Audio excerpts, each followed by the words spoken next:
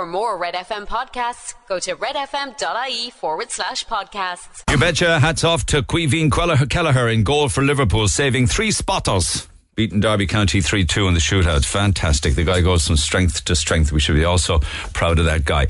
You're talking about numbers. Well, Facebook, almost 400 Facebook staff in Ireland were given the boot yesterday, sacked, laid off, given redundancy. Call it what you will. Meta Facebook, of course, axing 11,000 staff worldwide. The figure for Ireland was somewhere between 350 and 400, and it's closer to the €400 mark. But the Examiner's wondering this morning as to whether this is the start of more to come. But tech firms in Ireland are saying that they're going to stay put despite the job cuts. You got to worry as well with all of these job cuts, all of the different ancillary businesses that feed into these companies. I mean, there's even an article in one of the papers today saying that a lot of businesses in Dublin and perhaps to a lesser extent in Cork, I don't know, would be supporting them, even by way of, drinking coffee or eating sandwiches or getting croissants or picking up lunch in a local deli or a shop. So tech giants have assured the government that they remain committed to their Irish operations despite the layoffs at Facebook and, of course, the story regarding Twitter and Stripe and perhaps more to come. And then targets. In the private sector, targets can be met. In the public sector, it seems as if they are never met. Like never. And the Mail this morning says that the true figure of the amount of homes that will actually be needed by, say, 2030 is probably closer to, the different figures that they're banding around. Is an article in the Mail where they analyse that there's a shortfall of up to 65,000 homes. And any ambitious targets that they're trying to set are even way short of what they should be in the first place. So the ones that they figured that they needed to build or acquire, because they ain't necessarily building all of them, they also are acquiring them, a lot of different city and county councils, from private landlords and private sellers. The Taoiseach then, Leo Varadkar, is open to a pact. If you ever thought that there was a difference in, probably was years ago between Fianna Fáil and Fine Gael, well, that difference now continues to be watered down because of coalitions and the same kind of like-minded thinking when it comes to policy and philosophy and what have you. And it takes it one step closer now to the unification, I believe, of Fianna Fáil and Fine Gael into one big party. Now, I know big, supporters of both parties, those that have supported, say, Fianna Fáil all their life would be livid to him even suggest that Fianna Fáil and Fine Gael might amalgamate into one party. But there's another indication of it this morning where Leo Varadkar says that the door is open to a pact in the next general election. Like, for instance, that somebody who supports Fianna Fáil might vote a Fianna Fáil candidate as their first, choice, and a Fine Gael one as their second. And the same then with the Fine Gael supporter who do the same Fine Gael first and then vote Fianna Fáil, as opposed to just voting the party that you support. So that kind of a pact goes to show that the coalition is more of a, almost like an amalgamation of the two parties, I believe, as time goes on. But I could be proved wrong. Who knows? St. Vincent's School made the 9 o'clock news there again, and rightly so.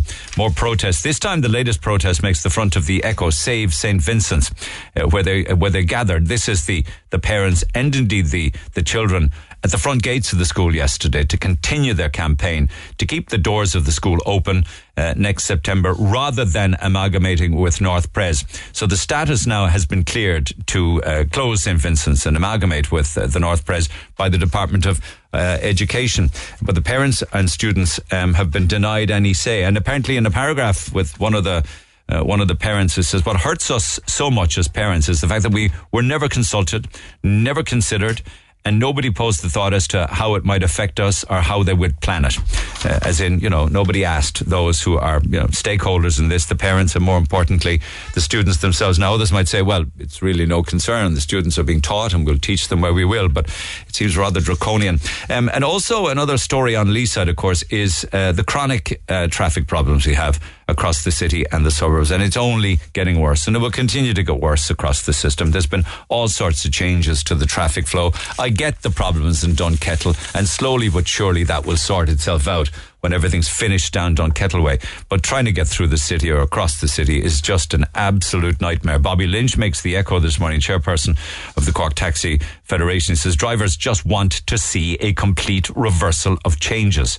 The changes that were introduced 3 months ago, and it's not just about not being able to turn right across the bridges and what have you, but it's an awful lot more than that. It's the, I don't know, you can't necessarily reverse all of the hugely widened footpaths, and you can't really reverse and take back all of the cycle lanes, but it's a total and utter nightmare. He says City Council never sat down and talked to us. Again, this is not talking to stakeholders, not unlike St. Vincent's, like not talking to, why would they be bothered talking to motorists? But you think they might talk to taxi drivers, but they never did. They're after creating one big mess altogether. And it's all very well for Cork City Council to be making all of these changes to traffic flow and what have you, as people try to navigate into the city or shop in the city. It must be a nightmare for people in business. It really and truly must, because pedestal after pedestal, and obstacle after obstacle put in front of them. I mean, it's all very well for them. They paid 1.6 million. Cork City Council paid 1.6 million euro for 75 rooftop car spaces for staff. I remember that story. It was at the same time. It's a Tommy Barker story from last year. And at the same time as they bought 1.6 million euro worth of rooftop car spaces for their staff, they took out 350 on-street parking spaces for the public. And we put up with this kind of thing. I mean, it's absolutely insane. 75 spaces on the rooftop of a privately owned multi-storey car park on Union Quay doesn't really send out a very positive message as we're all in this together, like, does it? Anyway, your thoughts on that are welcome. Text 0868 104 106. The sale of diesel cars is crashing because, of course, no more diesel cars after 2030. More and more motorists are steering, if you'll pardon the pun, towards electric vehicles. And the papers then, of course, talk of America. Apparently, Donald Trump went absolutely nuts because this red wave it was more like a ripple, you know. It was more like a little pebble in a pond as opposed to the red wave in the elections. And I think he's probably still going to announce that he's going to run on Tuesday, but I don't think he's got the wind behind him as much as he thought he would, but we'll have to see what happens there. And our conversations over the past few days with regards to the A&E, which is nothing personal when it comes to the medical staff within the hospitals, certainly not from me anyway. And what are they going to do to make things better? Well, the same problems are happening in the UK, probably scaled up even worse.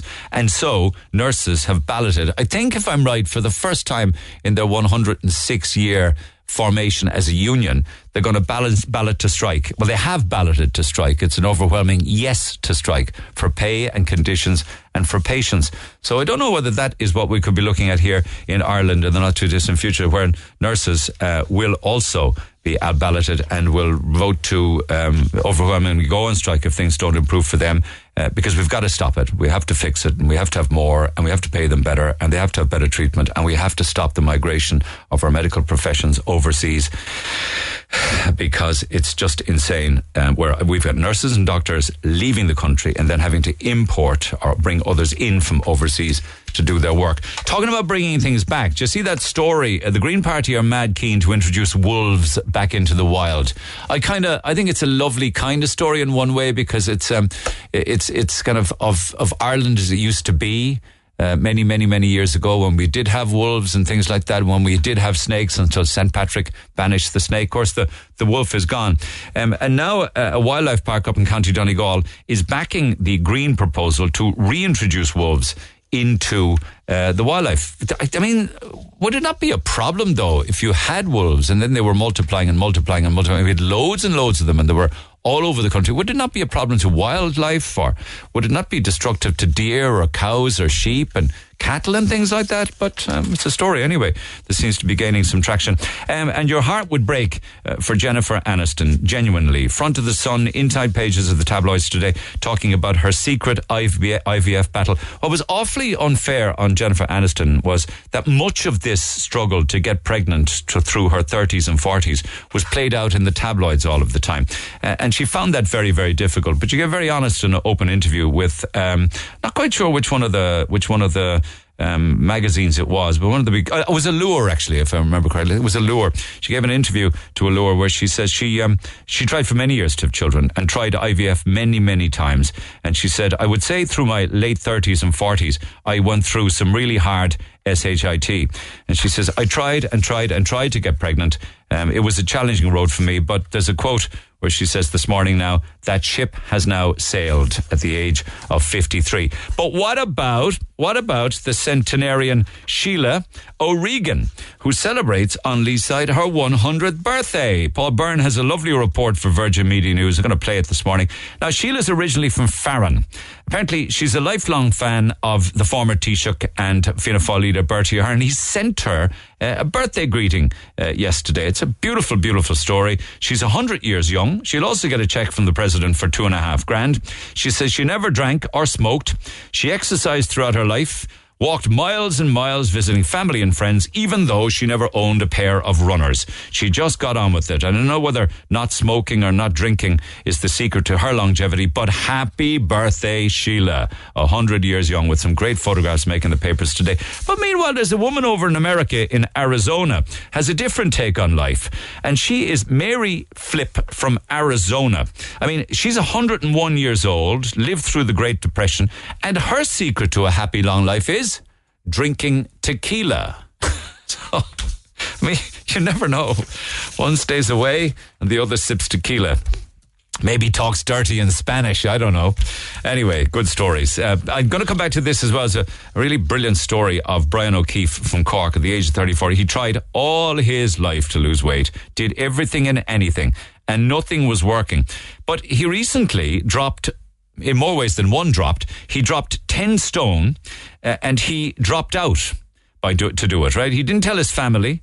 Apparently, he just went and spent 7 months in Mallorca, secretly transforming his body through diet and exercise. And he turned up again then, having dropped 10 stone. I think that's a fantastic story.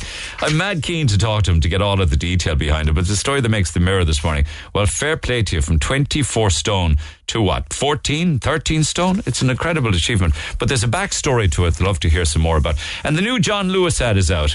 I had to watch it a couple of times before the penny actually dropped. It's a middle-aged man learning to skateboard. And he's learning, and he's practicing, and he's falling, and he's tripping, and he's hurting himself. But it's only at the very end of it that it reveals as to why he's learning to skateboard as a middle-aged man, because there is a foster child coming to live with him who's a big fan of skateboarding, and he wanted to learn how to skateboard so he could skateboard with his foster daughter. It's a lovely, lovely story. A lot of the ads are out now, of course. This is the John Lewis one. Everybody loves the arrival of it, but there's always huge debate as to which was the better and which wasn't. Anyway, text 086 8104 106. But in the world that we live in, yeah, I got it here. Thank you. In the world that we live in, there are two different stories of interest to me because both of them involve Virgin Media and both of them involve presenters within Virgin Media. Apparently, Muireann O'Connell had to apologise when she used the word knackered while interviewing or introducing the comedian Martin Beans Ward, who himself is of a traveller background. And he was on the television show Ireland AM with Muireann and Alan Hughes on Tuesday morning. And I felt so sorry for her because she clearly was rattled by it. Sometimes you say things and they're out of your head and into your mouth and out into the atmosphere before you realise it. But it was genuinely completely and utterly unintentional, using the term that she did. And you could see that she was uncomfortable having said it. And by all accounts, she is the loveliest person. I wouldn't say boo. But anyway, this is the audio from it because she later then felt I guess in the world that we live in now, you have to apologise for everything. Now, Martin Beans Ward is a stand-up comedian, a writer from the Irish traveller community who uses his platform to educate the public on stigmas facing travellers today. Recently, he added a new string to his bow, photographer, and he joins us now to discuss his latest exhibition and so much more. Martin, it's lovely to have you here. Well, thank you very much. Sometimes when I I hear you on the radio, I see you on telly, I see you doing all these things, and I get knackered because you do so. I'm so tired. Slower now. 10 seconds. I'm so tired. I'm so oh God, I'm tired. I'd be so tired. This is a record for Ireland AM. I was expecting it from Alan. I did. I meant tired. So she was shook from that, and it's unfortunate. Thankfully, in fairness to Martin Beans Ward, he laughed it off using the word, because there's a big difference. Pavy Point went on then to say in a statement that the use of the term is deeply offensive due to the negative connotations it holds towards the travelling community. I don't know anybody could read that in to Muireann O'Connell saying that she was knackered, as in absolutely tired. because this guy does so much. She's even tired watching all the things that Martin Bean's Wards does. And he got it, like, I mean, he laughed it off in fairness to him, but she did apologise for that. And that wasn't the end of it then. None of us, on the same show then, you had Tommy Bowe. Apparently they were talking about the quiet carriages on trains. And Tommy Bowe's the co-presenter with Murren. And there were, back in the day, quiet carriages on trains, and they got rid of them, but they're bringing it back now. So the quiet carriage option was dropped in 2018, but you can do it all again. So that came up in the show as well.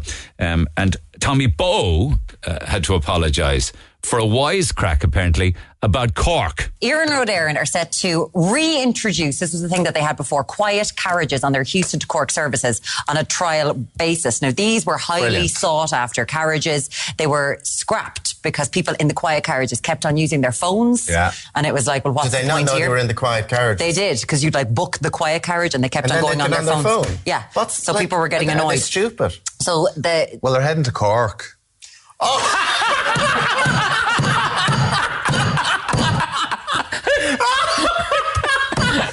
You ass, Alan. Anyway, I think it's a good idea. We do apologise to all our viewers in Cork. Only messing. He's only messing. I don't. I mean, that's more of a bit of fun. Murren, I feel sorry for, because she got caught in the headlights of something that wasn't intentional. But like, we couldn't in any way be upset about being slagged by Dubliners. No, I spend my life slagging Dublin. That's the beauty of. I think that's the beauty of this country, though, that we don't take ourselves too seriously. Have a bit of a slag, have a bit of crack, have the banter. Like, the banter will be a thing of the past, if we're not careful. And it's a pity, because, like, if anything, being able to banter with somebody means that it just goes to show that you're not, once it's done in the right way. People know what's banter and crack. And by kind of getting rid of that, you're only creating the division. Like, by having a banter now, you're actually breaking down barriers between people by being able to slag each other off and have the laugh. I mean, imagine if we were on the air this morning screaming abuse, that we were insulted by Dublin, that we were like second-class citizens, or that we were maybe mentally challenged down here or whatever. Like, forget about it. It would be good publicity, though, mind you, if you wanted to, we get a couple of clips. I'd be a total hypocrite if I took umbrage to what they were saying about Cork. Like my dad, do it all the time about Dublin. My dad has the strongest Cork accent of anybody I know, but he was born in Dublin, so he's a Jackeen, and will forever be a Jackeen in our home, whether he likes it or not. That is just the way it is. Isn't it? We live in a world where you have to apologise for everything. It's a pity, because I think watch everything you say. I think that creates more division. It creates people being kind of afraid of each other, as opposed to also afraid of how they really feel. Yeah, and not feeling like they can express how they really feel about something. Yeah. I think it's a pity, because I think by like the fact that Martin's Bean's Ward kind of laughed it off and kind of said whatever. Sure, that probably made her feel a lot more comfortable about the fact she said it. Rip the mic off, stand up and storm out of the studio, do a Piers Morgan on her end. He didn't do any of that. He said, knackered is I'm tired. Yeah. Like, it's not offensive. It's not meant to be offensive. But there's lots of things that are said, and context is key. I think it's very obvious to know when somebody you're speaking to. Context is key. That sums up. Because back in the day when I woke, I was getting out of bed in the morning. Now when I woke, it has a completely different meaning, doesn't it? Well, that's from a certain brigade, but I think there's a feeling that younger generations are becoming more woke and all. I don't know. Yeah. I think we're becoming more. We're more sensitive, I suppose, to things that might make people feel uncomfortable. But that I still think there's a very thick line there between having the banter with somebody and somebody genuinely feeling uncomfortable. A couple of good examples this morning. Fair play. Okay, text 0868 104 106 for your own thoughts on that. Can I just say, actually, because I know we'll be going to calls in a couple of seconds' time, but over the last few days, I got some really lovely texts in from people who want to say thank you, and also expressing, their thoughts with regards to kind gestures that people have been doing. Here is a few of them ahead of the ad break. A big thank you, please, to the guy who handed in my handbag to customer care in Mahon Point in Tesco on Wednesday afternoon. I came home without it after leaving it hanging on the shopping trolley. My whole world was in it.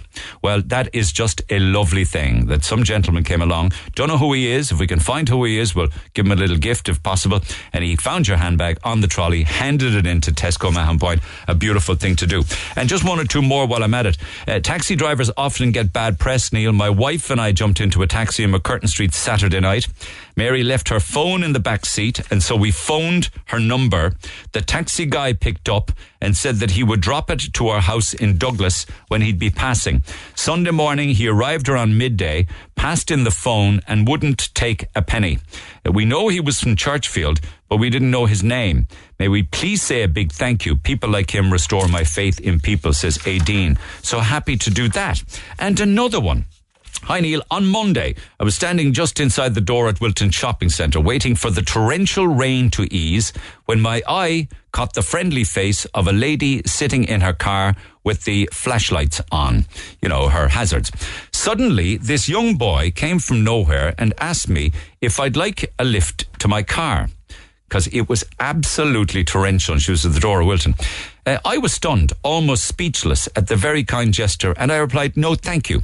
So he ran back to his mummy's car and they took off before I could thank them properly. Obviously, the lady who smiled at me was his mum in the car.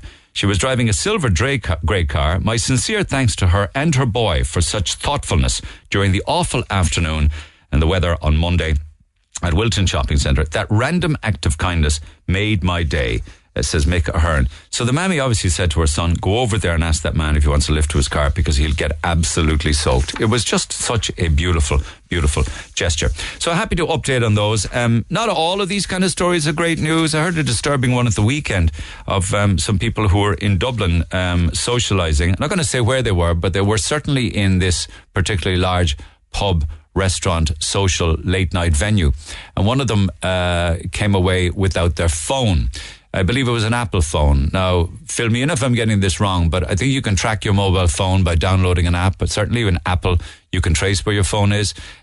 So that's what they did the next day, and it was showing up and beeping in this late bar in Dublin, right? So they went to the late bar the next day and it was open, and they went in and they said, look, left the phone, and it was handed in, and the staff and management saying, no, nothing like that. They asked the doorman who was on duty apparently that night as well, and he phoned, no, nothing like that. And so, well, it's pinging somewhere here inside in the building. They said, no, well, can we have a look? You can have a look around, absolutely no problem. And they went all the way around and got closer. I imagine, I don't know how close you can get to the ping, but they went on and they went through the establishment, and went through the bathrooms or whatever, and then continued. And for some reason then they found themselves close to the staff changing rooms. So I said, can we go in there? And the management said, yes, absolutely. And would you believe that the mobile phone was up behind a roof tile inside in the staff changing room? Now, the idiot who put her up there and was hoping that the battery would die or things would die down, and because somebody stole the phone, obviously, they forgot to turn it off. So she literally just rang her phone inside in the changing room, and it rang up in the ceiling behind the ceiling tile. So not everybody is kind, not everybody is honest. Some people just seize the opportunity to make a few bob. The Neil Prendeville Show, gold winner for interactive speech program at the IMRO Radio Awards 2022. Cork's RedFM. Don't forget the 5-star giveaway. It's worth €10,000, courtesy of ourselves and Sound Store, celebrating the opening of their new electrical superstore at Market Green Retail Park in Mahon. You can scoop a €10,000 prize. 2 of the voices have been guessed. Can't tell you which one, but 2 have most definitely been guessed. Both were guessed yesterday. So these 5 voices when I open the phone lines later. I love Cork's Red FM. I love Cork's Red FM. Identify all 5 of them. You win €10,000 that you can spend in Sound Store in Middleton. To the phone lines we go on this Thursday morning. Nadim, good morning. Good morning. It's a while since we last spoke, my friend. Good to catch up with you. Just to remind people the backstory, Nadim Hussein, you moved to Ireland from India in January of 2019, and people will recall that you were in direct provision at the time, and then you were refused leave to stay because you lost your application to stay, you lost your appeal to stay, but you went on hunger strike, stayed on hunger strike for 9 days. Then the Department of Justice intervened and said that you wouldn't be deported, so you're allowed to stay. Are you still in direct provision? Yes, I'm still in the prison. You call it prison? Yeah. Okay. So you still in the direct provision on the Kinsale Road? I'm still in the prison, yeah. Okay, the prison. And do they keep asking you to go? Yeah, one time, before March, I have sent that letter. Some people came from the IPAS and said me, hi Nadim, can you please, you have a status, so you have to move out. I said, okay. No, it's not a great phone line, unfortunately, again. No. They said you have status to stay, but you can't stay here, is it? No. He said, you have a status now, you're confirmed. Now you have to move from direct provision. Okay, but you do have to move now out of direct provision to allow somebody else in. You're allowed to stay here, work here, and live here. Yes. So where I'm going to move? Are you working now? Yes, I'm working as a security officer in Lidl. Okay. So my question was that where I'm going to live, and that was my question. And in that case, I meet yesterday. There was a Irish Human Rights Commission, one workshop conference was there. I was there. I asked Chief Commissioner the same questions, and she said that she will raise this question. The people who are in the direct provision with status, we are trying our best to go from this prison. Okay, so what are you doing to try and find somewhere to go, or to house share or something like that? I'm trying draft AIE. I'm trying to look on the internet. I'm trying to if there is anything in rent. I'm trying my best. Have you managed to put together a deposit and a month's rent and everything like that? I can because I said before also. I'm working. I'm very pleased to pay the rent, but there is nothing I'm getting. Okay, so Ireland didn't turn out to be as much of a dream change of life for you as you thought then? No, it's not about the dream. It's not my own dream. I think this is a dream of every human being who is staying in Ireland, to live in a house and to be happy. Yeah. Well, not unlike the same plight that many other people find themselves in, struggling. So you're not alone there. This is not anything exclusive to you. Yes, I agree for that. But my question is again, why? If there is too many empty houses in Ireland, there is no crisis in Ireland. Okay, how much homeless are in Ireland? How many? How many homeless people? Yeah. Oh, there would be many tens of thousands of people who are looking for a home, a house, 10,000, looking for 10, a flat. 000. Yeah, 10,000 homeless. Yeah, well, it's probably higher than that with regards to people who would also be homeless but living with parents. Yeah, I put 13,000. Okay. 13,000 is okay. I'm listening. Yeah. Yeah, 13,000 there, and with status, maybe it's 4,000 or 3,000 with status. I'm talking. And then others, refugees. But just now I'm giving you one date, on 27/10/2022, in Dial, Paul Murphy have said the government need to immediate use of 50,000 properties that have been vacant for more than 6 years. That have been vacant for more than 6 years, 50 to 60,000. I can send you the link and you can see over there. Yeah. If you wish. Yeah. So my question is, everybody's saying that there is a housing crisis, but I don't think so. There are 4,000 empty houses in Cork. Have you applied for HAP and everything like that? Yes, I'm already approved. I am in the social list. I'm in direct provision since 4 years. I am in the social list of housing list in Cork City Council. Yeah. But you're on your own. I mean, it's not as if you have a family or children with you. You have HAP for yourself as an individual. Yes. Yeah. Do you regret coming here now that things aren't working out well with regards to somewhere to live, having gone through everything you went through?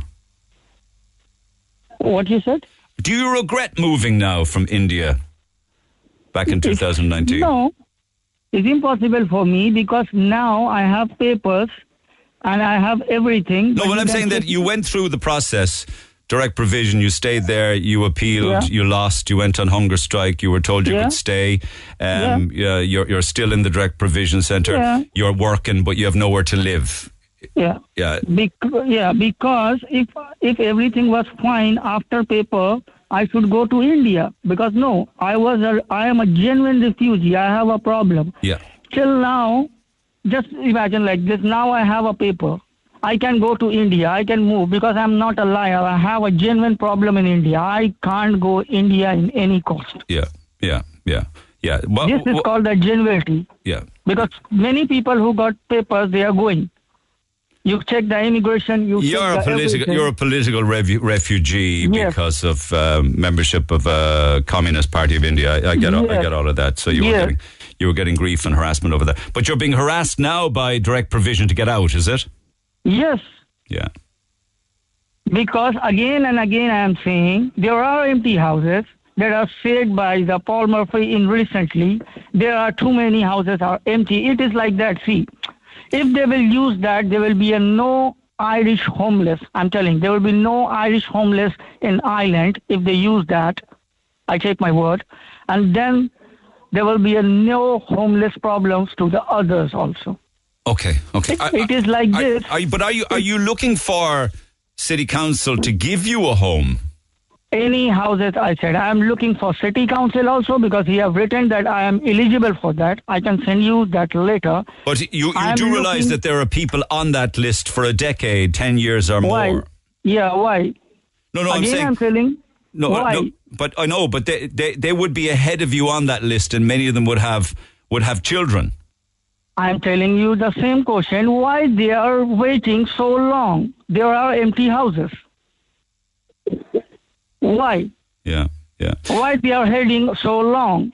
It is not for me. It is for everyone. Every single person. Are there others in Direct Provision who have also been told that they can stay and that they have won their application and they've got residency, but are still in Direct Provision? Yes, because there is nowhere to go. Okay. Are there many there that are still... Yes, there are many. Right. Is it full? Yes, I said there are many people who are staying in here with status and they can't move out. They are trying their best. Yeah, the system isn't working then, is it? If people are coming here for political reasons, seeking asylum for lots of... They're not necessarily political... They're given leave to remain, but they have nowhere to go, so they stay in Direct Provision. Yeah.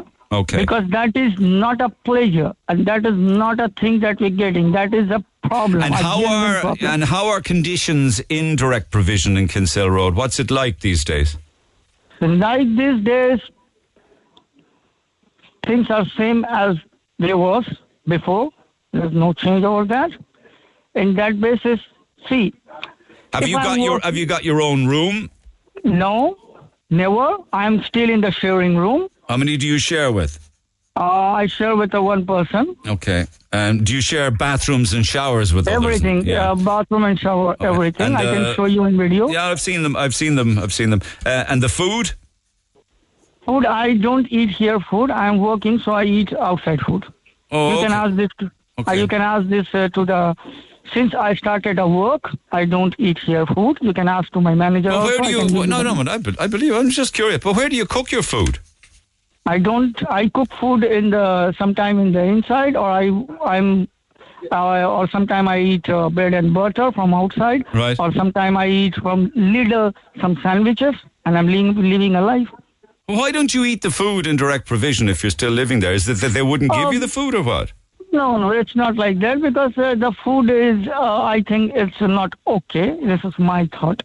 Okay. For me. But it'd be better. Surely be to God, it'd be better than bread and butter or sandwiches from Lidl. Sir, that is not better. That's the reason I'm eating outside. If that's better, so why I should waste my money on that? But it would be free food in Direct Provision. It is free, but I don't eat that food because that food, I don't like that food. Okay. I'm telling you. Okay. So are you appealing on behalf of everybody that's homeless, or are you appealing on houses for people in Direct Provision? Everyone, no. Homes for all, I said. That means homes for all. because there is no crisis. This is the wrong thing. They are empty houses, and if government wants to do these things, they are saying me that, yeah, we are rebuilding the houses. No. First thing, it's like that, you are hungry, and in fridge, you have a pasta in fridge, and you are telling me that, yes, I ordered a pasta. Oh, it's something like that. It's like saying you have food but won't eat the food, but the food is there. The houses are there, they're vacant, and we don't use the houses. Okay, and when will you just stay there, or have they given you notice to go, or will they at some stage move your things? No, they didn't give me till now any more notice, because in that case, I have spoken yesterday to Roderick O'Gorman also, sir, this is happening, and this thing is not good, because everybody knows that the problem is now that we don't get anything on rent, or nobody is accepting the HAP, and this is not only me, this is the whole country problem. But maybe you should have thought of that before you came here in the first place. How I will know that how I can know that this is happening to me? Okay, but why pick Ireland back in 2019? What you said, sir? Why did you choose to come to Ireland? I'm just curious. In 2019, why Ireland? Because I said, this was my first country when I entered in here, and Irish people are very good, and there is a humanity country. It is under European Union. So they give asylum. So that's the reason I came. But do you appreciate it, without wanting to be in any way unkind, that the more people that come here thinking that it's a great life and come here and realize that we have a housing crisis is only making things worse? There is no housing crisis. Again and again I'm saying there are houses. There is no housing crisis. Okay. I don't see it. Okay.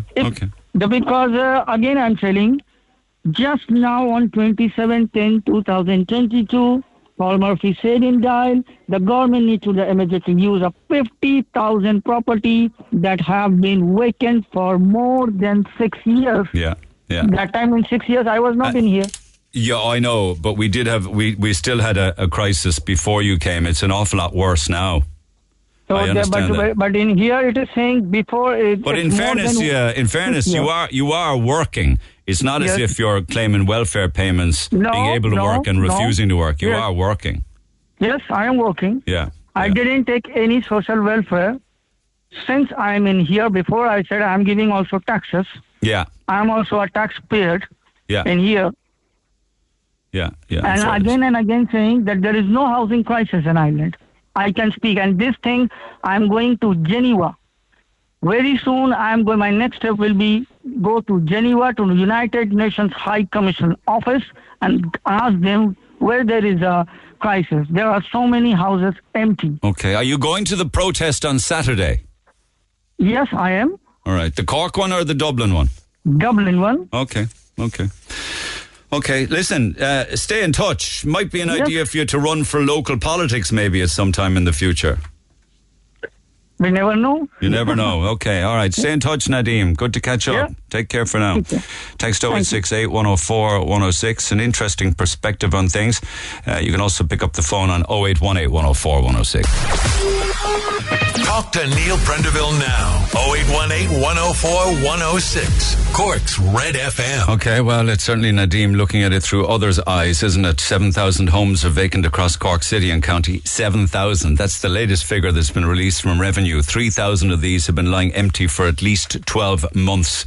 It's absolutely insane. The homeless figures, of course, are also climbing as much as the vacant properties continue to climb, and it shows 166,000 vacant properties nationally. And 48,000 of those 166 empty properties have been empty for 6 years. They're not all public authority houses. They certainly are not. Many of them are private, but you got to wonder why.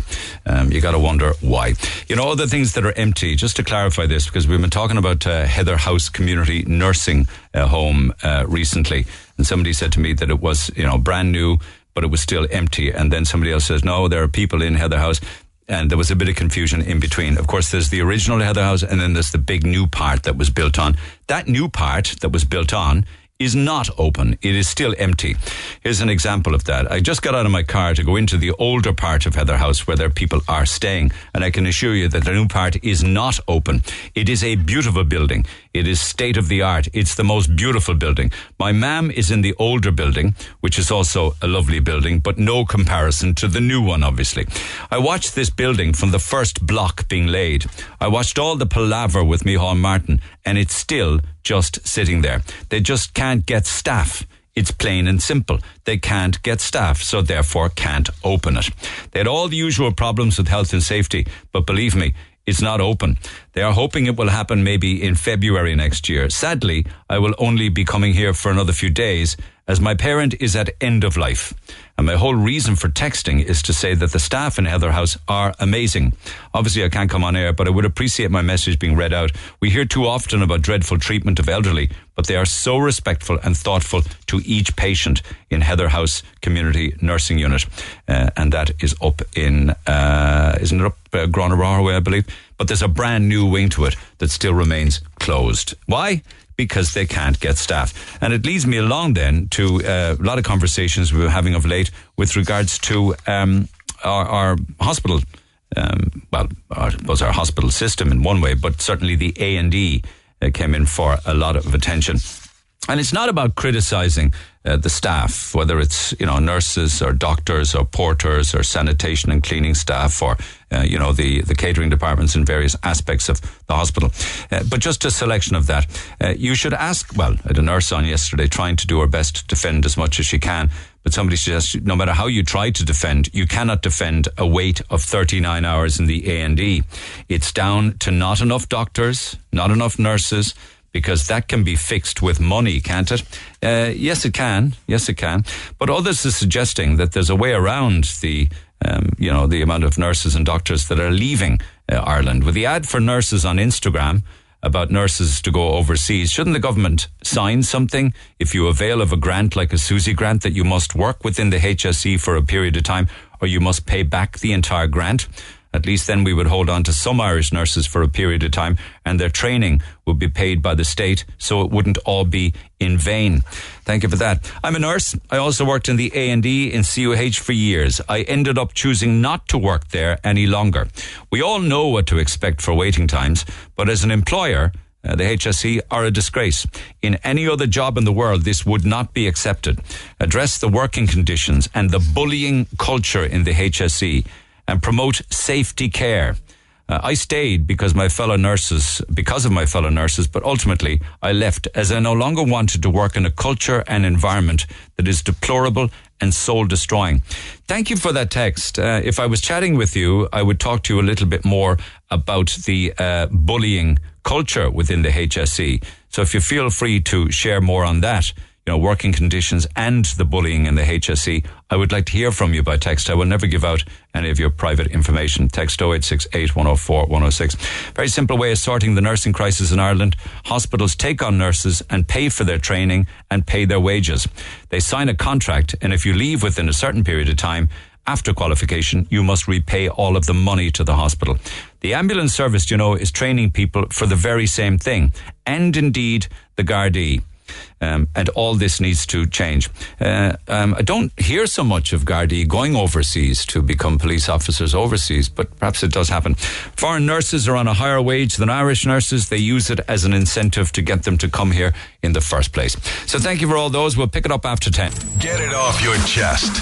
Text the Neil Prendeville Show now. 086-8104-106. Red FM. Okay, just coming back to issues earlier on this morning. I was talking about traffic and gridlock. There's some interesting statistics that have been made available. I started this conversation earlier talking about, the decisions that City Hall makes that really don't impact on them as much as it impacts on the general public, because they have spent quite an amount of money buying up car spaces for staff. There's an article recently from the property editor of the Examiner, Tommy Barker, where he said the Cork City Council paid 1.6 million for 75 rooftop car spaces for their staff. They bought the spaces. At the same time, they took out 350 on-street parking spaces from the public. Now, what happened to that space, you might wonder? Well, the 350 spaces were probably used for cycle lanes and then to double the widths of footpaths. I know, I don't get it. But when you look at the amount that City Hall actually owns, it's broken down like this. They have 255 spaces available. They own 100 at a basement level of the multi-storey car park next to the City Hall. They have 40 spaces on the roof of the car park facing the Elysian on Eglinton Street. They have 40 other spaces adjacent to St. Joachim and Anne's site on Anglesey Street. And they at one stage even had more down at Navigation House and Albert Quay, where they had free parking spaces up until 2017. So you total it all up then, it comes to a total of 255 parking spaces for staff. Now, it's not enough for all of the staff. I understand that there's 1,500 of them. But when you break it down, it's a fair old chunk of change while they're taking public spaces away. Meanwhile, when you look at the amount of time that people have to spend on the streets of Cork stuck in traffic, but apparently Tuesdays are the worst day in Cork to get caught up in traffic. Also, Friday evenings between 3 and 4 p.m. is the absolute peak nightmare for those in cars. Try and get across the city on a Friday afternoon. You're not going to get there anytime fast. In fact, they have broken down the data to say that in Cork, you're spending 109 hours or 4 days and 13 hours lost by people sitting in their cars in rush hour traffic. And I asked, is that per year or in a lifetime? And they tell me it's per year. 109 hours or 4 days and 13 hours sitting in cars in rush hour traffic if you have to do traffic every day of the working week. I mean, it's absolutely insane. And spare a thought then for bus drivers. More on that after the break. The Neil Prendeville Show on Cork's Red FM. Two-time gold winner at the IMRO Radio Awards 2022. For those that are working, driving our buses, a couple of interesting emails on this. One is from a passenger in a few minutes' time, but the other is from a bus driver. Just like to highlight a few things regarding bus air, Neil. People are constantly complaining about late buses, rude drivers, buses not turning up, dirty buses, etc. But from a driver's point of view, every day without fail, I am abused by passengers. On a few occasions, I've been spat at. Luckily, the driver screen stops that. I am with Bus Air in less than 1 year, so not appointed yet, which means I can be let go. After 1 year, you get appointed, which means I'd have more rights and benefits, like a doctor's card or a pension plan. Now, for my rant. The rubbish on buses is left by passengers, including used sanitary towels stuck to windows and used nappies left behind on seats. Buses are late because we have to sit in traffic like everybody else. I am a total people person. I always say hello, good morning, good night, etc. But when someone is rude to me, saying things like, I'm waiting 20 minutes, or you, BASTARDS, are all the same, they won't get a polite answer from me. I like the job, but it's changed me as a friendly person. Now I wait for them to be friendly before I do. Isn't that interesting? He or she judges the passenger before he's friendly. There is some amount of passengers that use the free passes, or should I say, take advantage of them. For example, the companion pass is ridiculous. They meet a buddy at a stop and they just say, get on with me, so they don't have to pay. Some even sell their free passes. They are picture ID, but most face the photo down on the scanner. I've seen one passenger with 3 passes in her wallet, none of which were hers, but I have no right to question it. I'm not including carers or the elderly in this rant, as they're entitled to free passes, but those that accompany, those that complain most, they never work and probably never worked, but yet they're the ones to complain the loudest. A few times I've said to apply to Bus Éireann, all you need is a B category licence and a provisional D licence. Oh, I see what you mean. Well, a few times I've said to apply to, I don't quite follow that. You obviously are able to drive because you have the right license. But, he's saying I constantly tell other people to apply. We're seriously short of drivers doing what we can and putting up with this kind of crap from the public every day. Kind regards, a driver can't come on air for obvious reasons. So a lot of the issues, apart from the traffic and the lateness of the buses, has just got to do with the people who are using the buses. This is just one example of name calling of bus drivers, actually, because I have another lengthy email from somebody who was on the 215 bus heading to Cork City on Wednesday evening, and the treatment of the driver was deplorable. So more on that in a few minutes' time. But back to the phone lines we go. Jerry, good morning. Good morning, sir. How are you? I'll come back to that in a minute. There are cost of living protests on Saturday afternoon all over the country. There's even one on the Grand Parade. Would you be there? Unfortunately, I'd say no because of health issues. Okay, all right. Okay, you need to mind yourself. But thank you. I want to make the point regarding the protest. The protest will take care on the Grand Parade.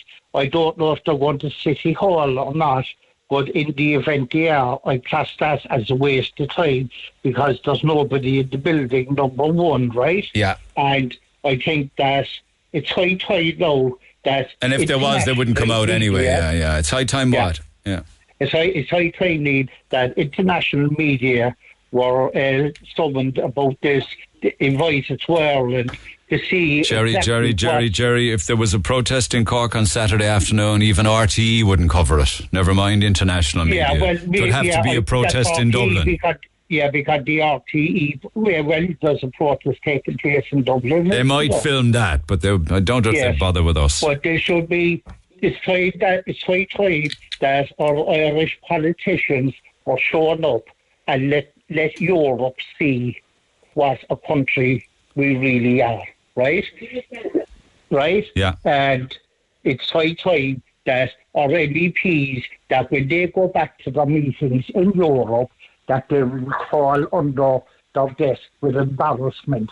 Our politicians are not being embarrassed into anything. Well, we did have a CNN journalist come to Ireland and went around and spent some time in Cork, and that got international coverage. He wasn't all that complimentary about Cork at the time, if I remember correctly. Yes, fair enough. Look, I'm a Cork man, I'm proud, but the thing is, our politicians are not doing what they're being paid to do. Yeah. Right? You take Micheál Martin or Taoiseach as an example.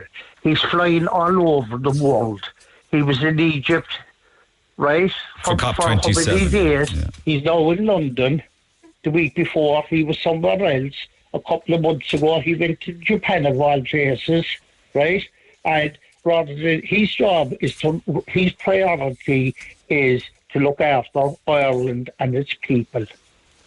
And he is not doing that. So who would do it? Who would do it? Well, that's what he's paid to do. That's his job, right? It's like the COH, Neil, right? I have first-hand experience. I have an ongoing issue with the COH, which has gone...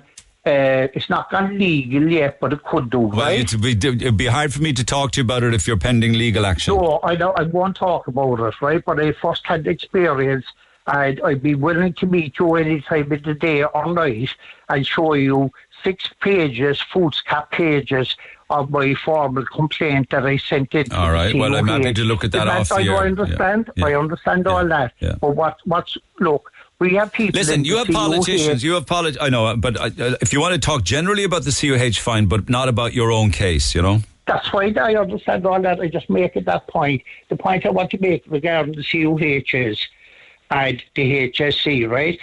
There are people in the HSC and the COH are being paid exorbitant salaries to run a company, if you like. We call it a company, right? Yeah, I'm okay with that. Yeah. Okay? Yeah. So, if they were in the public sector, Neil, they'd be fired straight away, right? Yeah. If they were in the private sector, but they're in the public sector and their attitude is, well, we can't be fired. You see, there was a nurse there a while ago sent me an email that spoke, and she left it because of intimidation and bullying within the HSE. Yes, I believe it. Yeah, because why? Because why? These people are safeguarding their own jobs by bullying other members of staff. The same thing goes on in the private industry. But if you look at but if you look at the political structure, the news this morning now is Leo Varadkar has said that they would be happy to do a vote pact with Fianna Fáil. Don't know how Fianna Fáil feel about it, which means that Fianna Fáil voters would also vote Fine Gael, and Fine Gael voters would also vote Fianna Fáil, just to get them back into power. Because that's all that matters to them, is staying in power. Neil, you're long in the tooth like myself, right? You know well, and you go back to a certain Labour politician, Pat Rabbit. He made a statement on television, and he said at the time, you go out, you tell the biggest load of lies, right, you can think of to get elected. Or words to that effect, yeah. Or words to that effect. You promise the people everything. When you get elected and people say, come here, what about this? Oh, I done my very best. They would pass it in Dublin. Yeah. Or whatever. Yeah, come up with an excuse, blame somebody else. But how different is it now from when you were young, though, in Cork? I think it's terrible. It's a disgrace. But it was very tough way back in I don't know what decade you grew up in. Well, I was born in 1953, Neil, right? Okay. I grew up in this Cork City centre, in the centre of Cork City. Right. And I can tell you here and now, there were the days when we all had nothing, but we had everything. If a person was lucky to have a car, they could leave their keys in the car. People, I remember when I went to the Northman, people, I used to have to walk a good distance to go up to the Northman, and people had their keys in their door on the string coming out the letterbox. That's the way it used to be in Madden's buildings. It was on a piece of twine. You just put your hand in the letterbox and you pulled out the key on the twine. That's correct, right? Yeah. So, I was always strong. But there was wages weren't great, particularly if you were in the building line and stuff. We didn't have all. We didn't listen. Back then, if you wanted something, you saved for it, right? We didn't have all the gadgets like mobile phones, Netflix. I know, but they would have said that before the car came along, and they would have said, I mean, who would want to go back to the days when you didn't have washing machines that you plugged into the wall or tumble dryers? I remember my mother bade foolish up against the sink with a wringer and like getting her hands caught in a mangle and all. Oh my God. Who'd want to go back to those days? I'm not saying anybody should, right? My father died when I was a very young child, just over 3 years of age. And my mother took in students because we had a big house, right? Yeah. And at one stage, there was 18 students in the house. My mother washed, cooked and ironed for all of them. What kind of students were they? Were they like what college students? College? At UCC, yes. Yeah. Yes. Michael D. Higgins was in my house when he was going to college. Was he? And young man. Did he have digs in your house? He did? Yes. No, he didn't. But he was friends of some fellas that stayed there. Right. Yeah. And Dimples O'Leary, as we call him, got arrested by Michael. Was he Michael O'Leary? Ex-Tornish. That's right. He used to be there as well, right? He used to be playing cards and Legarden and all the usual So there wasn't stuff, right? there wasn't people felt safer. Okay, we've seen that. People saved for things they wanted.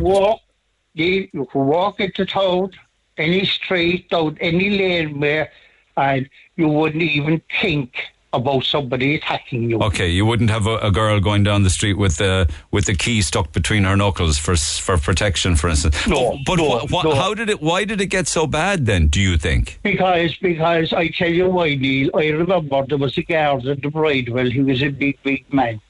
He had a gatch. He used to swear when he was walking. Right? Gatch, a great word, isn't it? Gatch. Right? Oh yeah. Gatch.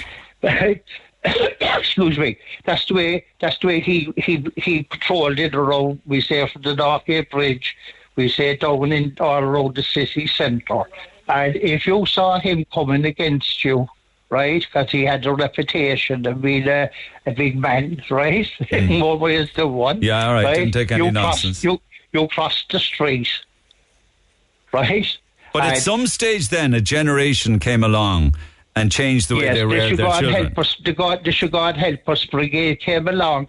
Well, we didn't have it, but our little Johnny and our little Mary will have it. Right? Okay? Yeah. And that's a big part of the problem. Another part of the problem was taking away a bit of punishment out of the schools, right? Okay. No, having been a victim of it myself, and I don't know whether you were or not, I wouldn't. I wouldn't have ever want to wish it upon my son or daughter. To be honest with you now, because I tell you, Neil. A lot of the time it was cruel. There was no need for it. It was. Listen, there was a brother in the Northman. He had a big leather, and inside the middle of the leather, he had lead.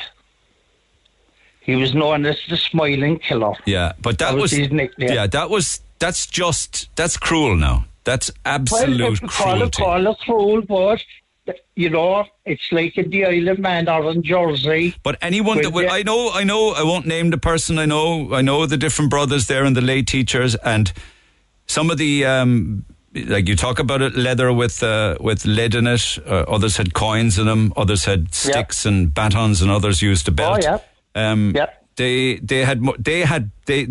had problems. They were the people with the problems, not the boys in the class. Like, well, if you stood out a line, Neil, right? If you stood out a line in the class and you were acting the you know what, right?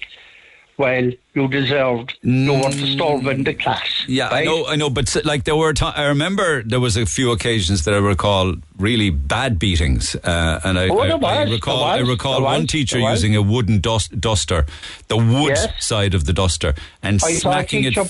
I saw a teacher break. What do you call that thing? That big long thing for the across the board. Off his pupils back one day. Yeah, and another then used the back of a wooden duster at full force into the back of the head.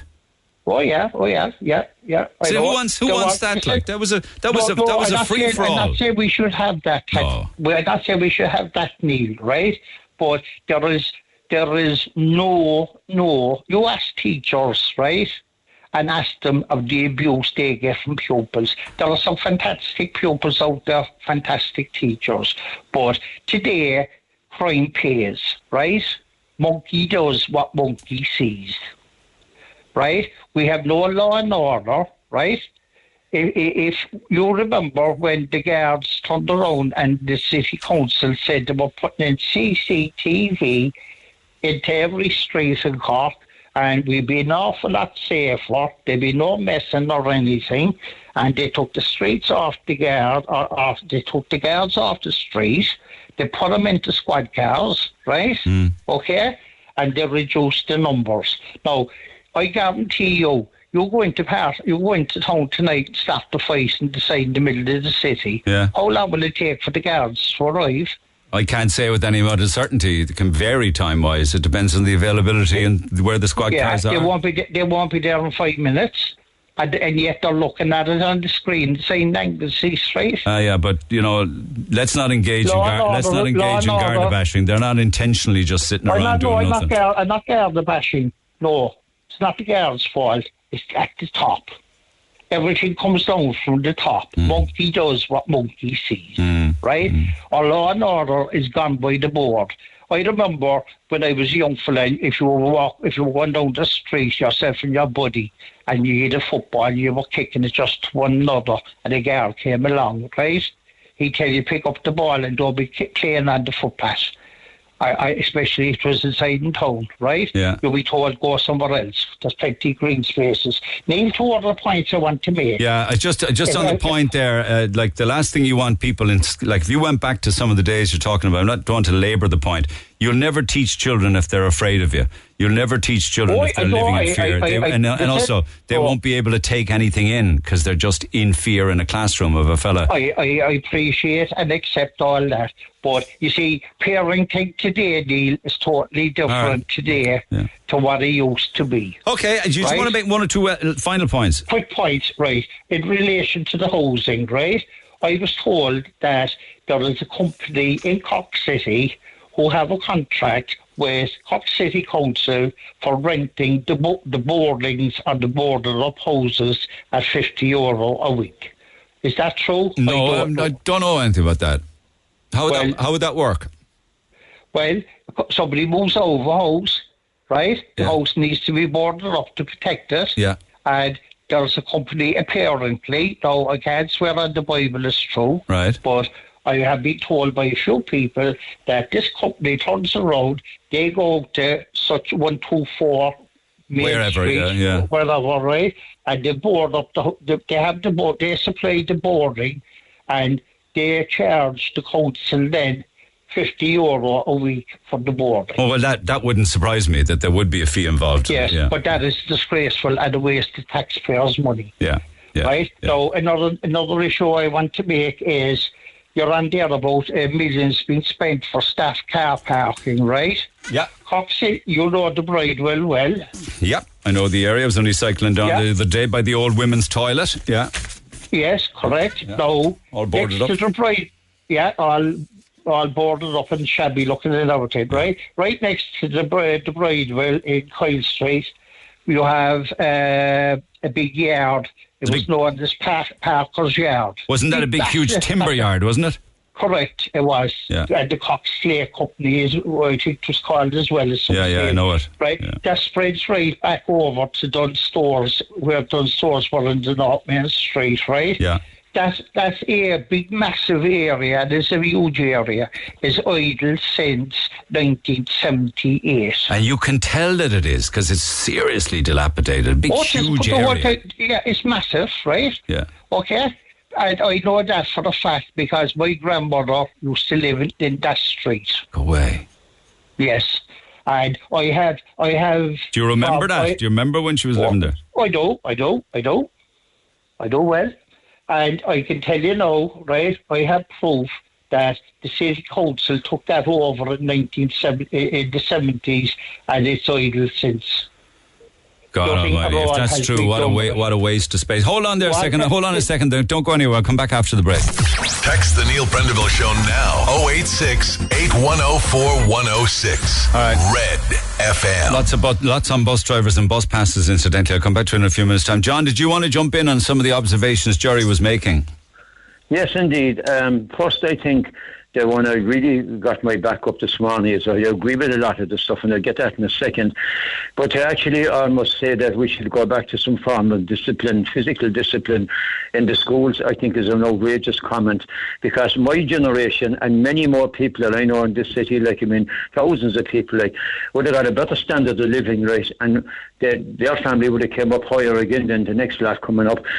If we weren't beaten in schools, verbally bullied and physically bullied in schools, and I thought I'd never get out of school, and I guarantee there's people my age out there nodding their head this morning, Neil, right, and saying, yeah, I agree with that. And we would... Because of cruelty, is it? Because of the beating? Yeah, because we would actually hated going to school. We hated the brothers, I see the kids going to school in the morning now. They're hopping and skipping up the road, I see the secondary lads going and the secondary girls, and they're all laughing and joking. There's no fear. There was fear that of actually going into class with certain people teaching, right? Fear, pure 100% fear. People were getting sick in the morning in the pit of their stomach going in when you would know that you were dealing with a certain teacher or a certain brother. Yeah. And I can't argue with that. What happened is that there's that generation of people were lost as regards getting on and contributing maybe more to society, contributing to their own life and their family life and get a better job. Why did parents tolerate it, knowing that their kids were going to school in fear of particular teachers who were just evil? Because you see, they went through the same thing themselves, and unfortunately the mentality was out there. She looked, that's what it is, and they're supposed to do any harm. The same as people clattered their kids before. They wouldn't dream of doing that now. Parents hurting their children. But to come along and say, but it's now the teachers are the ones that are getting the grief, though. It's the teachers have to mind everything they say and do. It's the teachers, not from all of the students, but are getting the abuse, or the cheek, or the back answering, or in some cases the physical abuse. Nurses are getting it, verbally abused, physically abused. I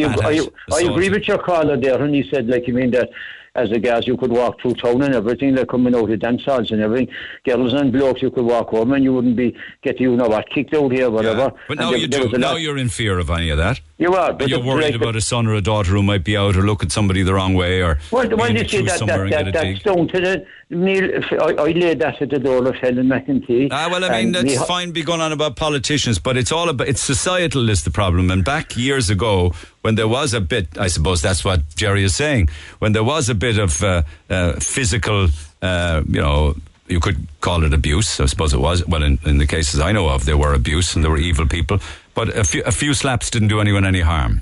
There was, but you see, listen, if you talk to people, that were taken in, if you were going through town, this is the other side of it, the town was policed away better, but unfortunately, if you were going home and you had a few drinks in your there, sometimes, you would be brought in for being drunk and disorderly, and you might be wandering around the road, right, and you got a few slaps and you were brought into certain guard stations here in town. I know many people that happened to. The guards said that they wouldn't dream of doing that, that wasn't right either. That they would bring someone who was just drunk into a cell and beat them. Oh, yeah, give him a few classes. Yeah. For no apparent reason. No, just to have a bit of fun, you know. I know. One guard. I mean, this happened only going back about 30 years ago, like when there was a guy landscaping in a certain part of. I don't want to know any of the details of any one particular guard. No. But the thing is, like, but you see, you only hear one side of the story. What if your man was drunk inside and he kicked off? Well, you see, the thing is, like, what they would do that then, because, like, there was very little crime, there was no drugs or anything in the 70s. They can't accept that guards were bringing people into cells and saying, come on, we'll go in and give them a hiding. No fairness. I mean, you'd be pulled in off of the street. I know a lot of the people that were pulled in off of the street and they were just wandering around. They were pretty drunk, whatever. But you get a few slaps in the side, like, for a bit of crack, you know what I mean? That's hard to believe, like. Well, I know it happened, I guarantee you. It is. I know when there was a guy there, a friend of mine, and he observed two guards. Let's come back about 3 years ago now again, trying to get a guy into the car, like him in, and they just kicked him to get him into the car. No, I don't. You can't be kicking people. I mean, there is a thing called resisting arrest, but kicking somebody into the car. But this guy didn't seem to be resisting arrest. Okay. Well, let's see if anybody has any opinions on that. But let's get back, Jerry. Do you want to respond to that? Sorry, yeah, sure. Well, I agree with some of the stuff John has said there, and I just make one issue there, highlight one issue. I had a relative, a female relative, who was the teacher, and she reprimanded a young one in the class for not having her exercise done and having the sloppy copybook and all this kind of thing, and you know, and she gave out to the young one. She couldn't put her hand on her or chastise her, but she gave out to her. And the young one, who was about, I think, 8 or 9 at the time, told the teacher to F off, and your problem is you only got married recently and you mustn't have had sex last night. And the 8-year-old said that to the teacher? Yes. The 8-year-old said that? Yes.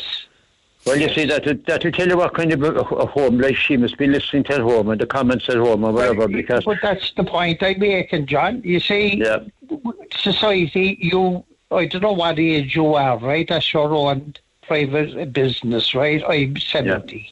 Okay? Yeah. I went to the Northman. The Northman was known as a tough school to go to. Tough. And Yeah. it was tough. Yeah, it was tough. There were some tough characters there, and there were some serious teachers and brothers there. Yeah. We'll all accept that. And we know of some of them that ended up before the courts and prosecuted and jailed for child abuse. Yeah. Right? Now, the reality in life today is, in my book, right? Parents today, they give their children everything now. They have to have it now, right? I saw an example a number of years ago with a young fella he was 7, I think, at the time. His mother had bought him a new pair of runners, right? They were branded, right? And within about a week, there was some newer runners came out, okay? And I personally saw that young fella sitting on his bed in his bedroom trying to tear the sole off his new runners so his mother would buy him the newer ones, right? And you see that? But that's an example of pressure that kids are under from other kids then, to have the best of everything, the new phone, the new runners, the latest Nike. It's not the kids' fault. The people over here of the world know. Well, I agree with you there, Neil, because, like, I mean, the example should be set. Like, if he damaged the bloody runners, that was hard done, then the money was forked out for it. He might be getting grief from the other kids that his runners aren't as up to date or as modern as the others. Well, tough. Like, I mean, he should be told, look, I mean, these are the runners you got now. This is what we can afford. We can't be affording to buy every new brand that comes out every second or third week. But that's the pressure the parents are under, unfortunately. A lot of it is marketing and advertising, and you see it in social media, and the kids I agree. This is where I do agree with Jerry here outside. What he said about the school thing is that, like, the word no does exist still in the vocabulary, like, you know what I mean? But now we have a society where nurses are being attacked, spat at, physically abused, bullied in the workplace. We have bus drivers that are getting called names, being spat at on buses. All wrong. But it's reality. I read one out there from a bus driver a while ago. I'll give you another example of a bus.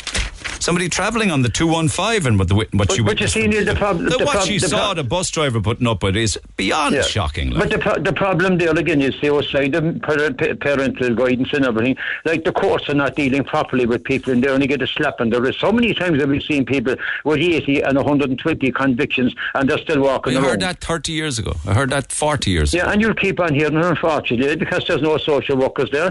There's the families that are in crisis. Nobody seems to be addressing it. I mean, when John Lanigan, the governor of Mountjoy, as long as he was governor of Mountjoy, imagine, you listen to this, like when I heard this man saying it, I said, Jesus, where are we going? No minister, as long as he was there as the governor of Mountjoy, no justice minister ever visited the prison. And he said he's seen 3 generations of people coming in. The grandfather involved in crime, the son involved in crime, and the grandson. Right? He did say that. Yeah. The problems here are so huge, though, that those that are supposed to address them, they're too big for them, so they pretend that they don't exist. They're in denial. Let me give the last word to this to Jerry, though. Jerry, because you started the conversation. Go for it. Oh. Yeah. Well, as I said, Neil, John, right? As I said, monkey does what monkey sees, right? I know of a case years ago where a certain gentleman who had a family, he was married, had kids, and all the kids were given colour TVs for their bedrooms so that the husband and wife could go off out drinking, enjoying themselves. But right? who was paying for that? Was it a working family? Oh, yeah, well, this man was a businessman. Yeah. Well, I suppose it's his money. He's entitled to spend it as he wants to. Well, he is, but is that right? It's not. To lock your children into a room with a television and they're going off out drunk, getting drunk for the night and on a regular basis. All right. Like, as I keep saying, right, what's wrong today is we have modern parents today, right? I have children, I have grandchildren, and like the word no doesn't exist. Okay, but you're still an advocate of slapping kids in classrooms, though, are you? I'm not saying slapping them. They don't have to be slapped. They have to be spoken to, and they could maybe a slight bit of punishment. Maybe give extra homework to do, right? But you have a parent coming in then saying that you're harassing and bullying my child, you are victimising my child, you're embarrassing my child in front of the other kids. Right, take your child. Yeah, and what's wrong with that? Because the child is bold. All right. The child is bold, right? You know, if it comes to it, take your child out of school. But right? no teacher would want to do any of that. Like they want a happy life. Is it going to come to that, Neil? Who knows? Let me get some more calls on it. Thank you both. Thank you, John. Thank you, Jerry. Text 0868 104 106 on this, lads. Pick up the phone on 0818 104 106. We'll come back after the break. Hold on there. Call the Neil Prendeville Show now. 0818 104 106. Red FM. Lads, who owns St. Vincent's? Somebody text me on that. Who actually owns the building and all of the land and the property, and what's going to happen with it if the students move to North Pres? Will it be sold? What it will be sold for? And indeed, who will get the profits of the sale? Text 0868 104 106. Somebody suggesting the only way to deal with these people, as in greedy people, is for every student for St. Vincent's to refuse to go to the North Pres and just continue to turn up for school. That's an interesting one. That may well happen if the protest gets ratcheted up. On our health system being a shambles, that's the thoughts of Mike. Our health system is a shambles. Our nurses are going abroad and it's the government's fault. There is no incentive for them to stay here. I know loads that have gone abroad and I don't blame them. Nurses. My 80-year-old auntie was in A&E 2 weeks ago and had to wait over 30 hours to get a bed after she had a very bad stroke. It's our elderly that are being treated, well, everybody, I suppose, but our elderly should not be treated in this way. Meanwhile, Tracy, good morning. Hi, good morning, Neil. How are you? Thank you for holding. I just wanted to give you an opportunity to make the point yourself, so go ahead. So basically, a friend of mine, her household, herself, her husband and the children, they all tested positive for COVID. So they all isolated like you do, and everyone dropped off shopping and stuff like that to the door, and you ran away. You're still afraid of COVID. Was this recently? Like yeah, at the weekend. Oh, right, we're back to isolation and all that kind of thing. Yeah, okay. Yeah, so basically they all tested positive last Wednesday, and on the Saturday her youngest child was quite sick, so she rang the CUH and she just explained to them that she couldn't get the child's temperature down, Calpol, Nurofen, none of them were working, blah, blah, blah. So they did a consultation with her, and I think with South Doc then she had a Zoom consultation, so they saw the child's mouth and stuff like that. So the child needed to be seen by the hospital. So she arrived up on this Saturday at tea time to CUH. Yeah. She was met at the door and given a gown, a protective gown and a mask, and just sat in a room then with everyone that was there with injuries and sicknesses, and she wasn't put in no isolation cube. She was just sat in a room with everybody. Okay, but she did have a mask on. She did have a gown on. She did have a mask and a gown, but I mean, like Neil, what good is a mask and a gown? Was it? You know what I mean? Yeah, I know. Well, certainly with her hands, I know. Yeah. Yeah, do you know, like you're using the same toilet. Like when COVID first came out, like if you heard COVID, you ran. You wouldn't even open your. Well, that's the way we were towards it. Do you know what I mean? Like you heard COVID, you think you were going to die and stuff like that. But I mean, for a hospital and to be sat in a room with young children, old people, people that had accidents, stuff like that. But I said. So she and the child both. Did the child have COVID as well? Yes. Okay. So did the child have what happened with the child? Was there a mask on the child or what? No mask on the child. And there was elderly people in the same area. Yeah, and there was other babies and sick children and stuff like that. No, you could tell a mile off that she would have been a COVID positive because the gown and the mask on her. Like if you're sitting in a room and you're the only one with a gown and a mask. I mean, if I was an elderly person or I was there with an elderly father or mother, I'd be a bit freaked out about that. Well, I would be the same, but I said to her, I said, was anyone alarmed? She goes, no. It was like we were just sitting there with everyone else. Everyone was chatting and laughing and joking. And they clearly knew that they were both positive because they put a gown and a mask on her, but not on the child, obviously. Correct. She was met at the door to be brought in. But she thought when she was brought in, she was going to be brought into a cubicle or a room by herself. You know, like when COVID first came out, everything was like rush you here or rush you there. Yeah, but did she at any stage say to anybody, listen, you shouldn't have me in here? Like there's elderly people, very elderly people who have a lot of health issues and immunocompromised, and I don't want to be around them. Small children and new babies, a few weeks old and stuff. She did a course and they said they had nowhere else to put her. And when she was leaving, she said... But sure, somebody who was very old could have contracted it and died. But I mean, Neil, that's the point I'm trying to get across. Like, I know myself at the start of COVID, because I had a daughter that was suffering with migraines, and we ended up in CUH, and it was like maybe a year into COVID, but we were gowned from head to toe going in because germs and bacteria not getting on any instruments in there and stuff like that. No, they were snowed under, and they do amazing work up there. Everybody from the cleaning staff to the doctors to the nurses, like, it's not their fault, Neil. It's not the hospital's fault. There's only so much they can do. It's a dangerous thing to do, though. It's a very dangerous thing. Oh, it's very dangerous. It's like having an opening wound and just not caring or cleaning it and letting it get infected. And well, it's those that are around her. I mean, like she didn't want to be there, but she had a very sick child and she'd nowhere else to go with her sick child. Do you know what I mean, Neil? Yeah. She didn't have to be put in this room with other vulnerable people. I know, and you've made the point very well. It's an alarming point, but just ultimately, what treatment did they get then for the child? Did it actually make any difference, the visit in the first place? What they did, yes, the child was sort of dehydrated because the child couldn't keep acting down, so they put the child on a drip for 2 hours. Okay. Yeah, and gave antibiotics, the child is doing much better now. Good point, well made. Thank you for that, Tracy. Take care. My friend is out in Australia for years. Her job, 9 to 5. This is nursing. 9 to 5, no long shifts, because that's illegal, and they get super tax breaks. My friend lives in a rural area of Australia. They get their electricity bill discounted, and they get a special 1 month holiday outside of the regular holidays so that they can come home. That's the special 1 month extra. They get special mortgage rates as public servants. So it's just overall a better quality of life for nurses abroad. Better pay and lots more besides. They feel very valued, says Jean by text to 0868 104 106. Regarding the nurse that was on air yesterday morning, I was in A&E a number of months ago for 23 hours before I saw a single doctor, and I was also told by a nurse that there was only one doctor on anyway. So it's either not true or it's something the nurses are just saying to people when they are fed up waiting. No, I don't think nurses make it up. I think there are more and more nurses now who are really just telling the truth because they want people to know how bad it actually is. For that and lots more besides, back after 11. 104 to 106. 106 Red FM. This is the Neil Prendeville Show.